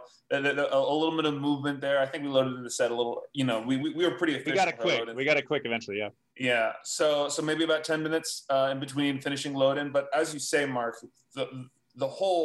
we started that day knowing we were performing that night. Yeah. Or at least that afternoon. So the 3 to 4 hours before the performance, we're all getting ready for that performance. Because we had to load in, and because we had to get box office, and because an hour and a half before the show we each had to send out 20 texts to everyone who bought a ticket to remind them and to tell them what parking is going to be like, because we're there on time. So really what the process was in between Alicia and rehearsing was realizing, one, that the creative communication skills that we developed in the writing process were really useful in the producing process. Yes. What bed sheets do you want to use? We need to spend time on this. We're not getting enough ticket sales, all that sort of stuff. Allowing time to have those, because that's really when it can become really stressful, is when you're talking about things like money and budget. Mm-hmm. And two, that the thing that we were worst at was marketing. It was a really fun, really interesting, and probably still to this day point, is that out of everything of the producing, creative, acting process, the thing that we sort of missed the most, we were really good at networking. We could go to a place and meet someone and be cordial with them. We were really good at turning all of our contacts and activating those into audience members, which is like essentially texting everyone you ever met and saying, here's a little personalized thing to say, come see my show. Please. Please. Posting something on Instagram really doesn't do that much. You sort of have to text people or call people individually. Definitely. So that stuff we were good at. But in terms of like strangers or like activating an audience to come to it, we ended up selling out every show, but we just didn't have a spirit for it. Like, we would go into bars to meet up for Fringe and hand out flyers, and there were some people there who really, really enjoyed the aspect of Fringe that was communal, and that was marketing, that was the awards ceremony, it was all this sort of stuff. Mm-hmm. And we sort of had to come out of our hobbit hole a little bit, and yeah, and we met some really interesting challenges there. Yes. Mm-hmm. But more importantly, the stuff that we did creatively as writers really worked as producers as well. As you see, we really try to take the extra mile to say, like, how are we going to forget the bed? Write down bed on the list, and then we were going to print out 6 copies of this and make sure we check it off every day. That's right. We just didn't take anything. Yeah, we didn't take anything for granted. Yes. Anyway. So yeah, we get in, we do the show. We get some people there, and we have about 8 minutes before, in between loading in and jumping in on stage. And then the show starts with 2 monologues. A monologue of Pete's and a monologue of Gideon's, and those are direct address, which we can talk about a little bit, how much I love that. And then it was just one long scene, which was really, really exciting for us as actors, just to step on stage and just see where the treadmill took you, Exactly. I guess treadmills don't take you anywhere. That's a pretty bad thing to say. Yeah. I'm with you, though. It sounded really cool to say, though. It sounded super cool. Didn't it? Exactly. It's pretty profound, but in the opposite direction. Yeah. No, that's so true. Which is one of the reasons I feel like we would run the show earlier in the day. To what you were saying, Mark, of like, we would run the show back at the house. Mm-hmm. Kind of generally, we wouldn't want to all out do the show, but kind of generally get in that headspace. Honestly, for me at least, part of running the show is just remembering the lines, because once you're on stage for this, then you don't get to leave. You don't get a breath. You're there. So just kind of like refreshing. Do you remember how all this goes? And sometimes in Fringe, your show dates will be like 5 days apart, and so it's like, I haven't really thought about this in 5 days. Do you remember the lines? Anyway, so for me it was much more about just sort of lightly tapping the emotional places of the character. Lines for me have always been really easy. So for me, it was just sort of okay, that feels fresh, that feels good. I'm just not really feeling that today. This is all right. Very much like the emotional manifestation of stretching before some sort of sporting match. And if I didn't have something that day, then I'd spend the next load in and prep time and my 8 minutes before the show really trying to activate those specific things that didn't feel as loose when we were running it earlier in the day. Nice. Yeah. And so then we kind of, in my head, like we kind of like do what we need to actor wise, take a breath, get the show packed in. And then, usually between load in and the audience coming in, we would have like 2 minutes or 3 minutes. So we do a little team huddle and go like, hey, we got you guys. And then that's it. And then, let's go to a show. So, yeah. It's just very impressive. It speaks to you guys as far as how professional you guys were and how prepped you guys were about thinking about all of this ahead and strategically having all those checklists and everything like that, to have all this stuff to where all that you're doing is kind of back or forebrain, but really backbrain. You're already prepped and mentally for what the work you're about to do, because it is for all the listeners that haven't seen the film. The subject matter is it gets intense in some parts of it, and the journey of these characters it's very much a roller coaster. And I can't wait for you guys to do the stage play again, because it was such an incredible thing as an audience member to behold. Especially, we talked about, you guys mentioned the small theater space, but because of the intimacy of that space and the roller coaster ride that the play was, it was very impactful as an audience member. And for all the listeners out there, when you see, there's a lot of theater out there that gets bad, and I think there's a connotation of with people that say they aren't theater people, that's what they think of as kind of like these bad experiences maybe they had watching theater. But when you go see a great play, when it's done well, when you're within this space that these actors, performers, and the director and the stagehands and the lighting and everything comes together to kind of get you into this completely different bubble, this space, and you just exist there with someone in front of you performing and really being vulnerable and visceral in front of you. It's absolutely astonishing. And so it was just really fun to be, I think that it was really fun in this small space to kind of witness that because it was such a roller coaster of a ride, and it just blows my mind that you guys had such little time to prep for that. But like I said, that kind of speaks to all the prep that you guys did as far as the actual checklists and things like that, the strategy of prepping for the mental thing that you guys had to go through as actors. Yeah. Thanks, dude. Yeah. It was great. It was really great. And I kind of felt like we and as we were, like we said, we call all our friends, we kind of scrounged together everybody who could come and see it, and so we packed out all shows of this 28-seat theater, and then that's it. That was the end of it for us. We were pretty like, big exhale, well done. We figured out Fringe. We made a project together. That's all we could ever ask. But correct me if I'm wrong. I mean, just through you, even though you guys say you're terrible at marketing, which I can't speak on that, but it kind of like through the community that I was aware of, it was starting to make like a buzz just on the word of mouth wise. And that was speaking of the credence of you guys' performances and the professionalism that you guys had in doing this. And so take me through, I mean, you kind of were about to touch on it, like right after this play, or maybe in the later half of it, you're starting to get a little buzz. Everybody's kind of talking about it. You're getting some clout because of this.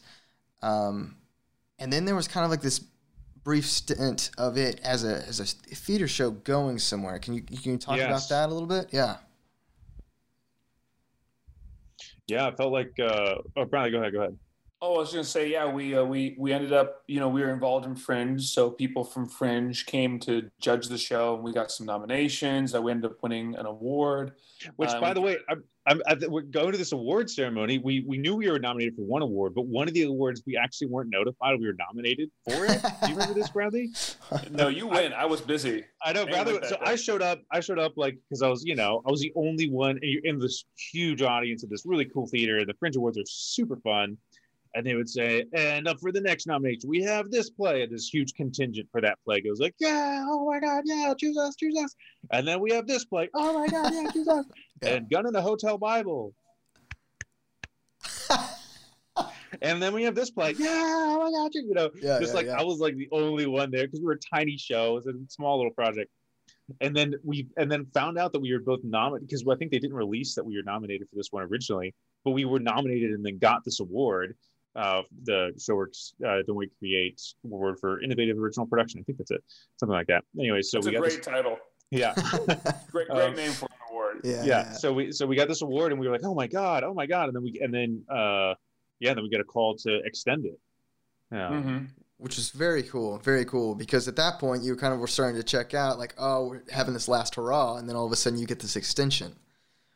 Yeah, and that was really fun because we got to reblock it, which was great. And that was the first time, really beneficial for us to just like put it in a new space and figure out the new moves and, you know, some different entrances and exits. All that stuff was really grand.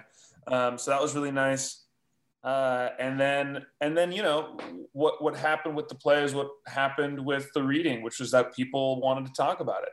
You know, we'd finish our shows and, you know, there'd always be some people on the street talking to each other about the play, asking us about the play, curious about some lines. Repeat this line again. What'd you think about that?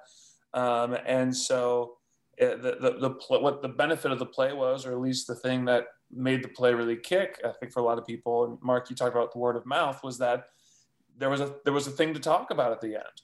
The play brought up a lot of ideas that didn't really answer, and it brought up a lot of counterpoints that felt very legitimate, that there was no real straw man in this play, or at least we didn't try to, you know. We were trying as best as we could to have the play not be preachy, even though our characters were sort of preaching at each other a little bit.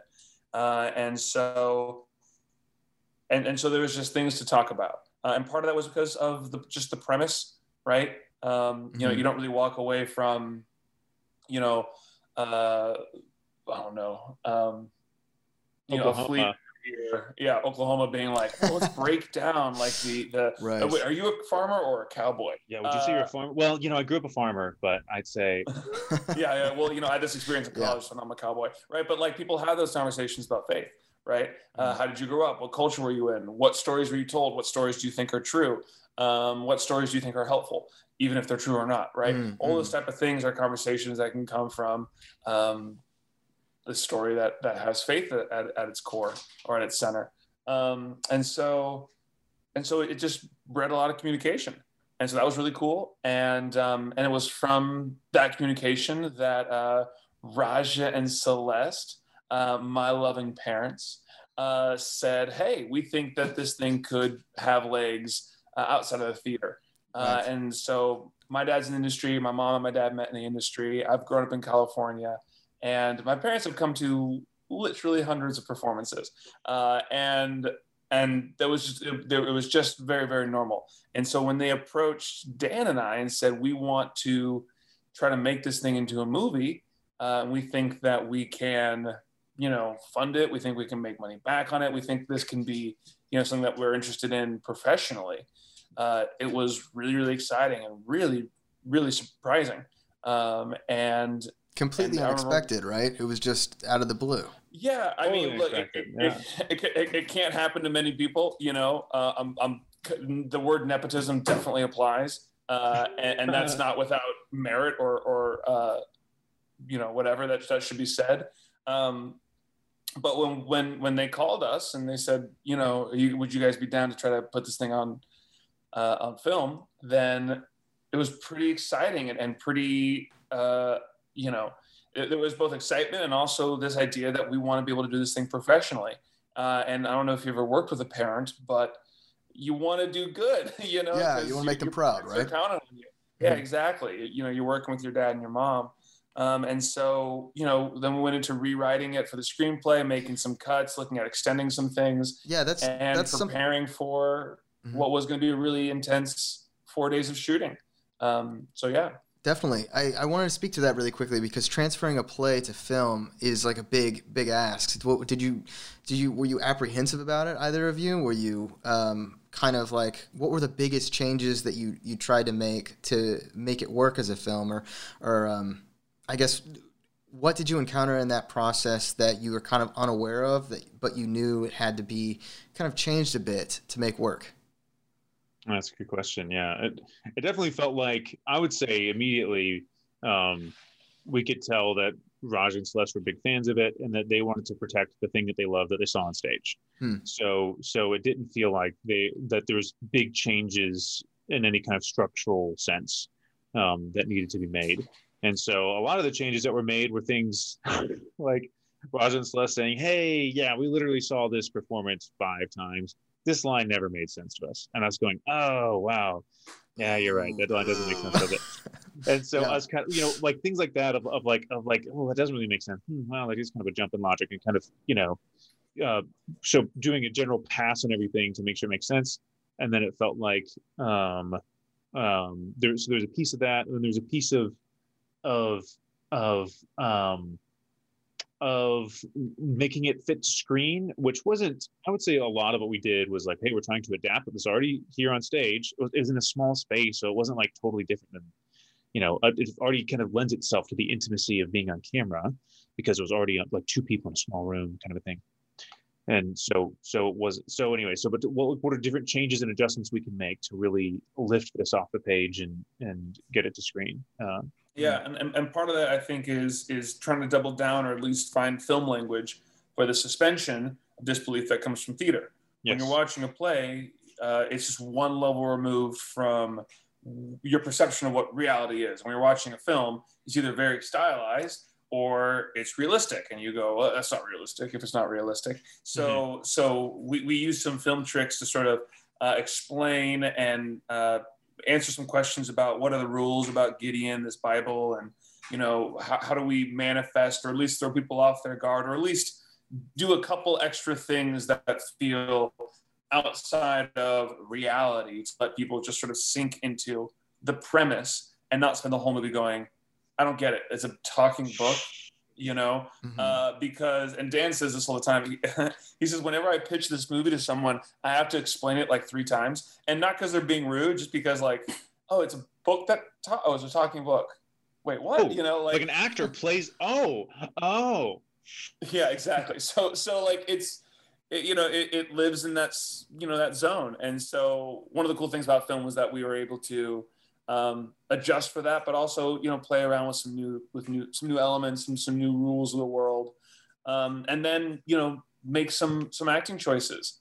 Before it was I found a lot of joy and probably shirked a little responsibility, and just sort of like, hey, I'm gonna go on stage and see what happens, and my character could end up somewhere else tonight, and I know the lines, I know the world, I know where I have to go, I'll get there however I get there, and in a play or in a film, you're filming out of order and you want it to be cohesive, and you're jumping in and out over the course of 4 days as opposed to, an hour and a half on a Sunday. So you're going to have to make some choices and revisit that and resize that performance and those instincts to film as opposed to stage, which Alicia was, again, so instrumental in, was helping us, or at least helping me, zero in some of those answers and find a level of consistency that before I was enjoying not having to have, because it was just one long scene, Yeah, definitely. And so you Alicia tied into this project as well. She stayed on as a co-director. And correct me if I'm wrong.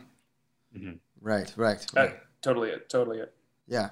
So you guys, I want to be conscious of you guys' time. You guys are, we've been talking for a while, and I've been thoroughly enjoying it. Hopefully you guys don't have to go anywhere, but if you do, I totally understand. That's great. Great. Well, then I would love to plug on. So you guys talked about, you guys had this really condensed film shoot, which I think it speaks to you guys. You guys were already, kind of prepped. You guys knew the story. And like you were saying, Brad, that you guys had to kind of convert it to the film aspect of it, filming things out of order and, prepping your character in that sort of way. But was it intense at all? Was that as well oiled as you think the play was? I mean, how did that go? It seemed like the cast and crew, or the crew rather. It had to be. Yeah.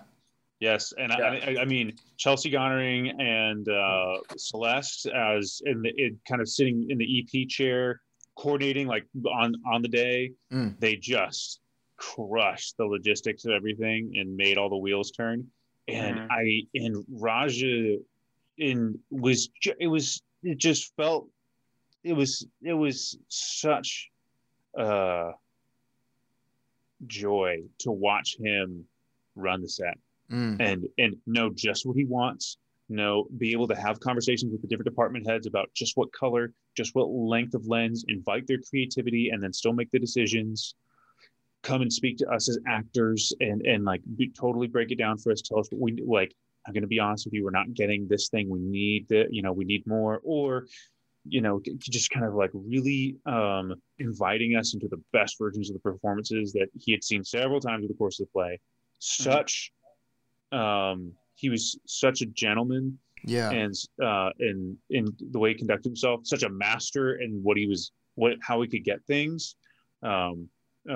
A real wizard in kind of making the whole ship run, and he's a big fan. He just loved the story. He really got in the story with this. He'd come to us in between takes, emotional, saying, "Oh, we're almost there," or that kind of, that kind of like, just, let's take it back just to this line again. Or we had a little bump in the camera. We're going to do something kind of in that zone. It was amazing. It was so fun.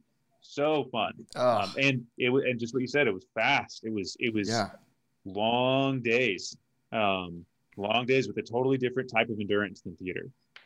Definitely. I mean, I think there comes, and this is probably true for anyone on set. And I think this is a Tom Hanks. I'm going to paraphrase a Tom Hanks quote or whatever. Do it. But at some point and someday in a movie, there'll be a moment where the film either works or doesn't work because you can or can't do your job. In that moment, either you can act or you can't right now. And the movie needs you to do it. This is the scene. This is the moment. This is the whatever. And maybe there's multiple of those. And again, I'm paraphrasing this quote, but or at least this concept I got from listening to an interview of his. And it definitely felt like that for much of this project. Walking on the set or jumping into this scene or saying, all right, we're going to land, it's one long page or one long scene. So we're going to land somewhere on page 25 and shoot to somewhere in page 27.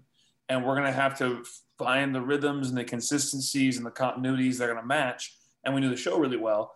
So thank goodness. But, we walked into it going, we're going to get 3 takes of everything. Yeah. Yes. And only 3 takes before we have to change. And sometimes we get through 5 and sometimes it was 1. But like that was our mindset. We every day in the morning as we warmed up, and it meant you had to swing on take 1. Yeah. Yes. You don't ease into it. Take 1. No. And so that was really engaging. That was really exciting. It was fun to, every time he was like, let's go on set, it was fun to like, to get the feeling of, it's sink or swim time, in as many regards as we could handle. And, a lot of the show, it's a dramatic premise and it is a drama, but a lot of the scenes are funny. There's not really much of a plot in this story. The plot is guy walks in room, guy walks out of room again. And don't want to spoilers. So the story has to move through tone and through theme. And so what's the topic they're talking about and how are they talking about it is how the beats that you're used to in a story, the rising conflict, all that sort of stuff. For us, it wasn't plot. For us, it was relationship and tone. And so there was plenty of moments that were really fun to film as well. Yeah, sure. So, don't make it sound like, we're walking on set. And exactly. To what Bradley, this is something that I feel like I did not do very well in. That I feel like I learned from Bradley, honestly, after the fact, and kind of like, oh, yeah, that would have been a good idea. Was in theater, when you walk on, especially for this play, you walk on stage, you're in it. You don't get to breathe. I mean, you get to breathe in front of everyone. You're about to do this thing. Right. But in film, you walk on, you do the thing, and you can't stay in it. You got to be able to go back to the dressing room, take a deep breath, read a book, check your phone. Like, you got to be able to disconnect and have some lunch, and then they're going to call your, hey, we're going to need you in 2 minutes, and then you go, you kind of get yourself back there and come back again. It's totally different kind of endurance. Yes. Like in theater has the endurance of you can't leave stage for a full hour or 2 hours or whatever, and film has the endurance of like you're going to go 12 hours, and you're never going to be on for more than a few minutes at a time. But you're going to have to get in and get out, get in and get out, and get in and get out. You're going to have to do that transition 100 times a day. And that to me is something that I was less used to. And it was, so it was just kind of a different muscle to like, be able to transition in and then transition out and trust that I'm going to be able to transition back in again when they need me. Because if I try to just, I was in it when I was there, and I'm going to stay in it when I go back to the dressing room, I'm not going to make it the full day. Certainly not on day 3, you know? Yeah, right. Yeah. Oh, and you know what? Somewhere out there is an actor. I know. Yeah, and right. good for them. So. But you're right. I remember the next project I did going, you know what I want to do differently than I did in Gun Hotel Bible? I want to chill when I'm not shooting. I want to play Switch. I want to just like take my brain off for a second. And honestly, just the fact that doing it with Bradley was such a gift, because that helps me. Bradley helps me relax. And so just being able to like chill so it wasn't totally not that, but I remember that was the thing that was like, oh, I didn't expect that to be a factor. That was a factor. Wow. So anyway, so we crammed the whole thing in like 4 days. Yeah. We did exteriors later. And then I don't know what your experience was, Bradley, but to me, it was kind of like, you know, because we went to post, which meant that Raja, who is editing also, was working all cylinders all the time. And we were like, for the first time since we had come up with the idea, taking a quick nap, you know, like trying to make money back for all the money that we blew and all the time that we took off work, you know, trying to like even out the scales again. Yeah. For the first time, we weren't the ones pushing the cart. Right. You know? Yes. You had a handoff moment. And yeah, exactly. Yes, and it was cool. It was a little odd. And I think we ended up doing Wisconsin after we shot it. Is that right? Oh yeah, because we did. I think it was like significant amount of time after, because I think that May of 20. Let's see, 20. Was it May of 2019 that we did the first? I have no idea. I can't. Okay. There's no way. 17, 18 was Hollywood Fringe Festival. Fall of 18, we shot the movie. Spring of 19. Mark, you must have been there at the Lemley. Yeah, I was at the festival. So yes. That was spring of 19. No way. Could that possibly be true? That's it. That's spring of 19. Yeah. So spring of 19, we did the first screening with temp music and kind of temp color, and you know, there's a lot of things that like were not finalized. Yeah. Now I remember. Yeah. Yeah. So we screened at the Lemley to kind of like see how reactions were and all that kind of stuff. The Lemley went great, and then we kind of did final pass on music. We kind of like finalized everything, and then started throwing it at film festivals. Just applications everywhere. I'm thinking this. I'm thinking you were talking about when I said festival, that second festival that I saw it at. Remember, I think it was like 3 or 4 festivals in, and I went to go to that other December. Festival. Yes. That was at LA Live. Mm-hmm. So the first was at the Lemley, and we just like did a screening for friends and families. Very small private screening. Oh wow! Very select people like Mark Laird. Very select. It was. Let me just say, it was really cool as a peer and friend. When I step back outside of host, just as a friend, seeing it from the stage reading to that point. Oh wow! It was insane. Just because, you know, it's always cool when you see your work or anybody's work that you know intimately, especially from like, you know, concept, and then it ends up on a big screen in front of you. You're just like, what the hell? I'm here now, and I'm watching this art that I saw, you know, literally scribbled on a page at one point. That's pretty nuts. So that was just a really cool moment as a friend and peer, seeing that and being a part of, and that was, I guess, the final point that you had. Would you have changed anything if anybody came up as far as the music goes and the stuff like that? Because you had that was the final pass for music and things like that. Would you have changed? We definitely did. There's some notes that I heard from people that we pitched around and that were like, oh, what if we change this, or is there any way to are there other options for that shot, that kind of stuff. Gotcha. But it was pretty close. It was pretty it was pretty tight. Raj's expertise that he blooms from as a director is in post, and so he just crushed the editing of it. It's very cool. Okay, so but you know, I think apart from that Wisconsin performance, though, what's interesting is that Dan and I are probably actors first, and then we tried to write this project, and then since we taped that in 18, we haven't been writers or actors. That's right. It was, and I guess it was the summer of 19 that we. So we were like, oh, you know, what we should do. Let's go do the play. I'm from Wisconsin. And so it'd be really fun to bring the play to Wisconsin, to both to just like see how the play travels. Because we were, at the time we were like, what if we like did a tour with the play? You know, we weren't sure that would work. So do we want to do it? Do we like it? You know, all that sort of stuff. Like what if we just like tour the play? We become touring theater folk for the next, you know, we weren't sure. I don't know. Yeah, and at this point, I imagine you guys are kind of missing it a little bit, right? This is kind of like you guys have let it lay fallow for a bit. I mean, we certainly hadn't done it in a while, and I guess to me it was more like just exploring next. It felt like we weren't sure how long this thing could go. Yeah, you know. Yeah. So we were like, let's see if we could make money doing this thing for a while. That'd be much better than all the side hustles that we were doing at the time.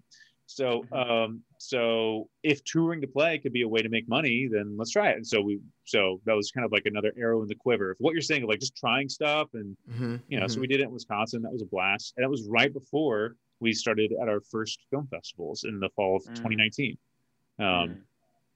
And which was, to what Bradley was saying, is it's funny to like write and act in a project like we did for the Fringe Festival. And then in the movie, and then all just happened so fast. And then you take all this time off, and then you screen it at places like festivals, or when we did it at the Lemley or whatever, you start screening it and people are seeing it. And then they're like, oh my gosh, this was great. And they're having this experience with it for the first time. And our experience with this happened 2 years ago when we're like, oh, wow, we think this is interesting. And so it was as opposed to theater, where like, you just put your heart on the line as an actor live. And then they said, wow, that was amazing. And you're like, oh my God, thank you. Yeah, wow, what a ride. You know, to do it with the film was so funny because they were saying that was amazing, and we were like, oh, what? Like, I didn't do anything tonight. All we did was just press play. You know, it was a totally different experience to me as we kind of started trotting the film out to film festivals. It was super fun because it was much more relaxing. You didn't have to act that night; you could just show up in a suit. But it was strange. It was very strange. Wow. Very cool. Okay, so it got great responses in Wisconsin, right? Yes, Wisconsin went great. Film festivals started going really, really well. We won several festivals, best picture or best narrative feature. I remember that time. I was hearing all this buzz and all of a sudden, not only you guys are starting to become selected, but then the awards start coming in. You know, things are picking up.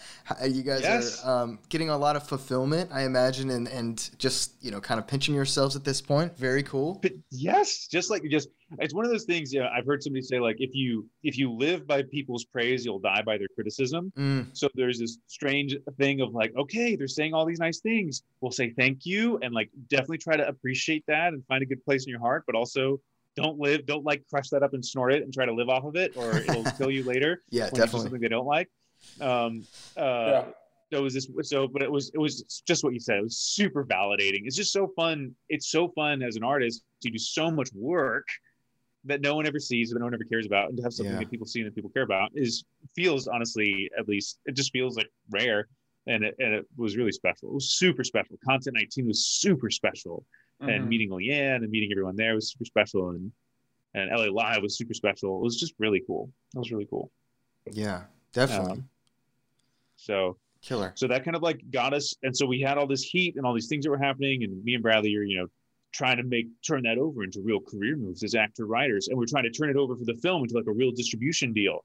And so all that was kind of flooding together, coming into 2020, and then of course 2020 became 2020, and the industry more or less froze. And so we spent the better part of 2020 with, it felt like, I don't know what you would say, well, I guess, you know, we did some writing in 2020, but it kind of felt like acting more or less froze, and the film kind of kept moving a little bit until we finally started moving towards distribution in summer 2020. Wow. And then it was, we weren't front lines of the contract or anything like that, distribution. You know, we were very much like wide receivers on a football team. We're like on the sidelines. You're in, run, good, and then run as fast as we can. Yeah. And then we ran, and they're like, great, now go back to sidelines. We're like, all right, whenever, you know, we're ready. Whenever you're ready. I love that description. Exactly Yeah. So 2020 we were on the sidelines, and then they're like, hey, here's the contracts, here's like a product, here's like a distribution studio, tell us your thoughts. I was like, oh great, I'll make up some thoughts as to what I think about this. sell it. Yeah. Yeah. And then, and then everything that comes with trying to make this thing, get it out there and get it seen and make it, presentable and likable. And part of that was, developing and creating a study guide that can accompany it. Part of it was trying to really understand and communicate and speak to demographics in a way that we never really thought beforehand. Because when you're doing a play, you just put it on. Like, because when you do theater, you're doing it for theater people, regardless of like age, race, gender, there's theater people and there's not theater people, right? That's funny. People don't go to the theater, and then there's people who do. And but movies or a film is a relatively ubiquitous, a little more ubiquitous. So we started looking at those questions, and of course, as an artist, you're like, well, everyone should see my work. But who's that's it for? not useful. Yeah. Who's it for? So we started again. Me and Bradley, I feel like started feeling the slow trudge of marketing. Of like us trying to keep our head above water, doing the marketing of the film and all kind of stuff, which some people are so good at. And Raj and Celeste were so great and found partners for the film and all kinds of stuff that were super helpful. But it's just a language that's a little less native to me and Bradley. And also probably works against our strong suits. There's a certain timing and affability that comes to social media and posting and marketing. We want to write something when it's hot, and it would just be like we'd be working, and it'd be like, this needs to happen. It'd be like, all right, I need 3 hours. And also, Dan and I, as writers, are used to doing 5 drafts of something. And much to our benefit, because we aren't good enough to do the first draft to make something good. Right. We didn't write a good play because we're great writers. Maybe we are, maybe we aren't. We wrote a good play because we really thought about it and really took a few drafts to do it. And so with things like, things like a lot of the elements that were the back half of this film, or distribution, marketing, all that sort of stuff, no one's interested in reading 7 drafts of your Instagram post. They just need it posted in 10 minutes. Yeah. And it works. I don't care. Yeah. It needs to be posted in 10 minutes. And it works against our better judgment in some ways. Yeah. But we got to work on this accompanying conversation guide, because so many people enjoyed talking about it, and because there are so many questions that often accompany it, and because some of the more detailed things, elements, dialogue happen so fast, it just flew by, because it's all in service of a story and drama. This isn't supposed to be a dissertation. So these lines about deep faith things or God things, theological statements would happen in a half a second. People go, oh wait, but I want to talk about that thing. And so we kind of took many of the questions we would get after shows, or things that people would be curious about, and started weaving together a conversation guide for people to talk down the movie with in the communities that they're with. And so we had it seemed like communities of faith were particularly interested, and we want to talk about this thing. And so we made this made some conversation guides to help. Got it. So just to clarify, clarify for the listener, so you guys got reached out to, or was this advice given to you to create these conversation guides for these communities that wanted to maybe discuss your film, or because of the topics that it covered? I feel like it kind of the idea both kind of came about naturally, that this could be a really good way for people to engage with the movie, because the movie only is 58 minutes long or something, 56, I don't remember. So it's a pretty short movie, but then they could keep engaging with the movie by talking about the themes and what happened and all that kind of stuff afterwards. And so I feel like that kind of started there. And then we had some people that said, hey. Well, it probably started with the Q&As, because when we went to Wisconsin, we planned to have a Q&A after our show. So we'd finish the show, we'd come out and we'd say, thanks so much for coming. If the show's finished, you're welcome to leave. Please leave if you want to leave. We're going to sit and do a little bit of Q&A if you want to ask us some questions, or just sort of talk about the thing. And we did that in Wisconsin, and we tried it out. We wanted to see how it worked. And both nights were pretty great. We ended up having some really great discussions. People had some really evocative and emotional and personal and challenging reactions to the play, which was really cool. and validating for us in all the ways that it is. And so I think, at least coming off of that, the idea that this would have an accompanying experience, whether that's showing the movie and then us coming out and talking, or showing the movie and having something that accompanied it, as Dan said, to make it feel like a full night of the theater or a full night of entertainment. Because, people, I'm used to seeing a show that's an hour and a half, 2 hours long. Right. Yeah, and we would, and honestly, in some ways, for the marketing of it, in the sense that we felt like the movie was a full night of entertainment wholeheartedly. But sometimes when you just see the 58-minute sticker, you're like, oh, it wasn't a full night. You're like, oh, well, it is. You come see it. I think you'll love it. But yeah, kind of to say, no, there's more to. So yeah, so I kind of felt like the idea was in the water, and then we got approached by some of our friends at Damascus Road who were saying, oh, we think this could really, really work, and we'd love to work with you guys on this. And so we put together a conversation guide specifically for churches or faith groups to host that conversation, because the movie is faith, and it seemed like that would be a really good place to equip people, because anybody could lead a conversation guide, to lead a conversation after, but to equip people with specific tools to maybe help guide that conversation after a movie with so much discussion about faith. Gotcha. So anyway, so that was the next thing we really wrote together hard was working on this conversation guide as the movie was coming out at the beginning of this year.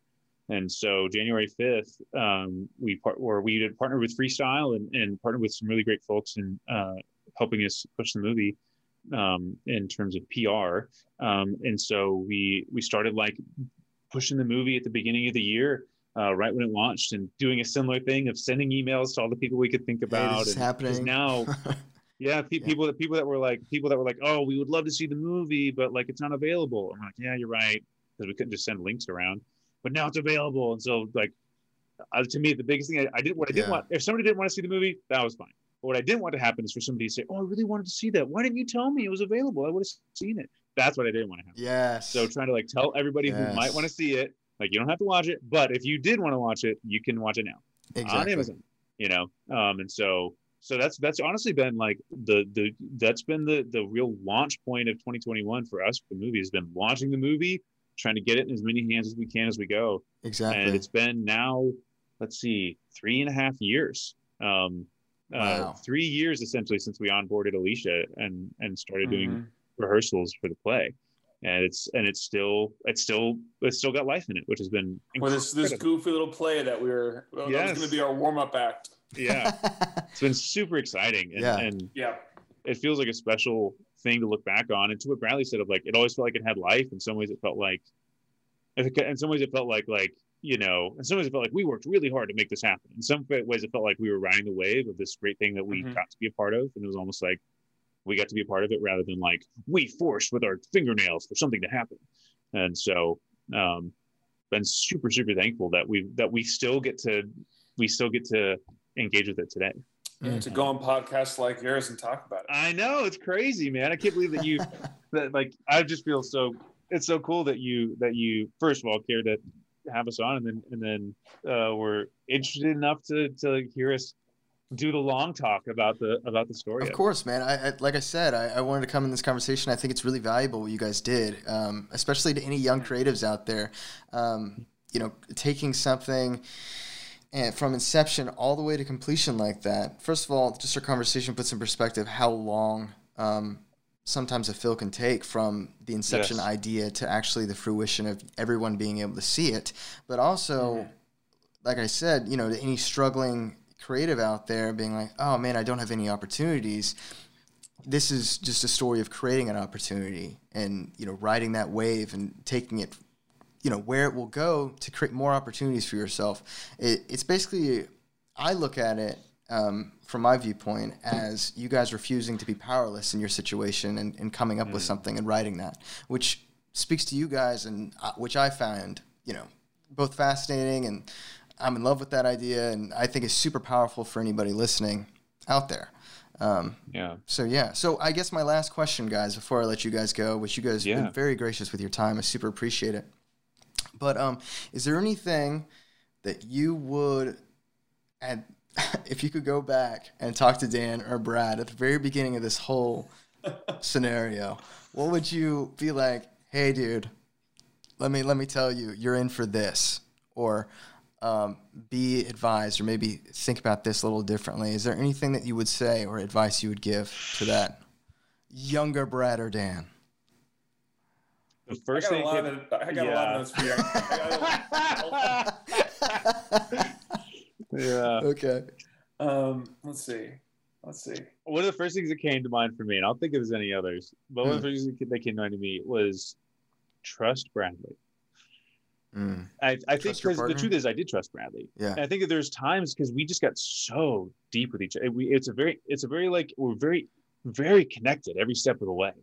And so there's always opportunities of like, oh my gosh, well, is this gonna, like what's gonna happen now? I mean, I don't know if have you ever had conflict conversations with friends? It's scary. It's like the scare, like what if I tell them, what are they gonna say? And just to put, or maybe not trust Bradley, because I did. It was just more just to reassure, like, hey, Bradley is trustworthy. So you don't have to worry. You don't have to, like, all the worry of like, what if Bradley was not trustworthy in this moment? That would like make me fret or make me hesitate to bring something to Bradley. Maybe I could like convince younger Dan that like, hey, I'm older and trust me that I know that he's trustworthy, and just talk to him. So. Do you feel like that would have been you could have avoided conflict? I mean, where did that? No. I just think we're just got a conflict because the reason it would just let us get the conflicts quicker because I would have been less scared to bring it up. Gotcha. And so and I would have had less anxiety along the road. I think it would have been just knowing, just never, I would just have less anxiety from any of those things that I'd ever be afraid to bring up. So I think that. Because I think that's all. That sometimes when that felt threatened to me, I would get anxious, and there was no reason for me to be anxious at that time. I would come to find out. But yeah. I love that. I mean, I think if I could tell anything to myself, it would be to really take advantage of and abuse Dan's trust. Just to really take one around. Right. I'm not sure. It's a great question. I honestly,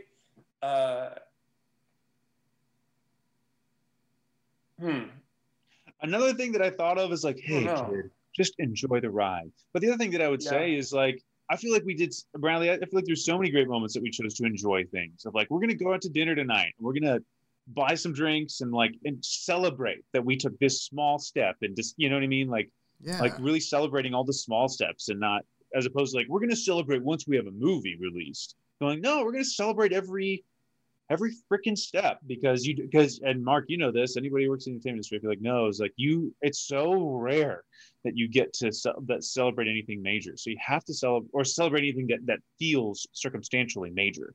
So you have to celebrate the wins, like the heart wins with vigor, because those are major wins and you have to celebrate them as if they were so, because nobody else will do it for you if you don't do it. It's so rare that other people will choose to celebrate you.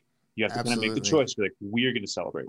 So anyway, I feel like we did a good job enjoying it too, which was great. But there's certainly times where I would get neurotic that I probably could have been like, hey, Dan, just enjoy this. This is a good, you're gonna realize later that today you feel really stressed out, but today's a good day. You can't see that right now. You're so neurotic right now. But just believe me, today's a good day. Yeah, that's probably something like that. It's hard, I think. I'm not sure how much I would change, honestly. I think we did a good job of celebrating the moments that we needed to. I think we did a good job of going to a calendar and saying from 9:30 today till 8 p.m. we're gonna work. And then hey, can we make that 9:45? 9:45, yes, we can. And then we'd get those 15 minutes back. But we did a good job of really muscling it in. There's a few moments along the way where when you work with someone for 3 years, you're going to have to course correct and reestablish those bumpers and all those sort of stuff. And so I feel like we did a good job of that. Yeah. There are moments when it felt like we were overindulgent on our process, but I felt like that you don't get to decide when over preparing is enough or when it's over preparing or not. That's maybe so true. you just enough. Maybe you still underprepared a little bit. Maybe you overprepared massively. But you know what you don't know yet if you're overpreparing or not. So there are moments when I feel like looking back and go like, we really churned a lot up there that we probably wouldn't have needed all of it. But at no point would I say, but the process and the habit of over-preparing was something that made the project what it was. I will say that there something I'm really proud about is I felt like that as the project expanded from Dan and I at a Panera to Dan and I and some friends in a room to Dan and I and Alicia to Dan and I and Raj and Celeste to Robert Arnold and our marketing team and to Content 19 and all the as we and to all the different facets that we established. It felt like the way in which Dan and I artistically communicate was always at the center of it and always part of what made it good, whether it was the study guide. We couldn't hand the study guide to someone else. It had to come from us because part of what made this project what it was the collaboration of two people who were trying to collaborate well. And the story is about two characters who disagree and who find ways to be empathetic and honest and sincere and vulnerable with each other despite that. And in some ways, that's the story of Dan and I telling a story together. Oh, that's so true. And that's really cool. And there are moments when, the fifth person in the room would say, we need to do it this way. And Dan and I would be able to say, okay, we're going to take it back to our lab and we'll get it to you on your due date. Tell us when you want it by, and we'll get it there. We'll work. But it felt like there was always a moment, there was always a protection around the collaboration that Dan and I had established. And that was really, really special. I don't know if that would change anything. I don't know if that but that's sort of the long view that I get when I look back. And I'm really grateful for it. Yeah. Yeah. I love that, dude. It's so freaking great. I think when I think about to that question, it feels like I got to dig a little bit, like, oh my gosh, what do I want to change? Because it does feel like, to me, it feels like it's a huge testament to you, Bradley, and to Gun in a Hotel Bible as a project, and a lot of the steps that we would take. Kind of what we said, setting up lights in the living room, not just having a blank living room. Having an official meeting with Alicia, not just hiring her on the spot. The kinds of hey, we want to be the diligence taken in steps along the way. That I would love for future projects to feel like Gun in the Hotel Bible felt in terms of the process. The results may vary, but in terms of process, I feel very thankful and very proud is the wrong word, but just I really stand by a lot of the decisions we made along the way to celebrate as we did, to connect as we did, to have communication as frequently and as in depth as we did, to resolve conflicts like we did. That process is one that I would love to repeat. And get lucky enough with all the people who are fans, Ryan O'Quinn, just countless people who said, Sean Mead at Damascus Road, people who said, I like this, I want to try to help. That was really cool. And if I could be so lucky to have that experience again with we could hire someone to help us with this, because you can always hire someone to help you. But for someone to say, here's the keys, rehearse whenever you want, I'm a big fan of your show. That felt special. And that happened again and again with this project in a way that felt unique. And that wasn't limited to people who agreed or disagreed with it. Few changes to process, because even stuff that I want to change, I felt like we did a good job to what you said, shaping and growing and adjusting, looking back and reflecting in the midst of it. And then on top of that, I have a million specific examples of when I did Dan dirty, or wish I would have done this differently, or had text back by this date, turn in the paperwork on time. There's a lot of those things I did. A million and a half, but but I can't leave too much behind the curtain. Well, guys, I want to thank you both again for your time, and honestly, I cannot wait to see what you guys come up with next. I think the world's gonna be better for it. It's gonna be great. Thanks, man. Thanks again for having us on. And yes, and if anybody be down, the movie's Gun in a Hotel Bible. It's on Amazon. Exactly. That's a better thing. How can people stay up to date with both of you guys? And I guess go ahead, Dan, and tell them how they can check out Gun in a Hotel Bible. Get it, Dan. Yeah. Okay. So it's about a guy on the verge of it. Hell yeah. Okay. Skip ahead. Yeah. Okay. Guninahotelbible.com has all the info you need, or Facebook at Gun in a Hotel Bible, Instagram at Gun in a Hotel Bible. You can find the conversation guide there if you're a community of faith looking at leading other people in conversations about the movie. And the movie is Gun in a Hotel Bible. It's available on Amazon and iTunes and honestly anywhere. Google it and it'll pop up. It's anywhere that you watch movies, you can find it. And then on Twitter at Gun Hotel Bible. And so yeah, you can keep up with us at all those spots, and we'll be sure to tell you news if anything more develops. But for now, we're just super excited to share the movie with you. Yeah. Fantastic. And you can find Dan and I on IMDb. That's right. You can find us on IMDb. Same with all of us. Yeah. Don't go to my Twitter. Yeah. I won't check it. Yep. All right, guys. Well, this has been fun. And thank you so much again. I guess I'll talk to you both soon.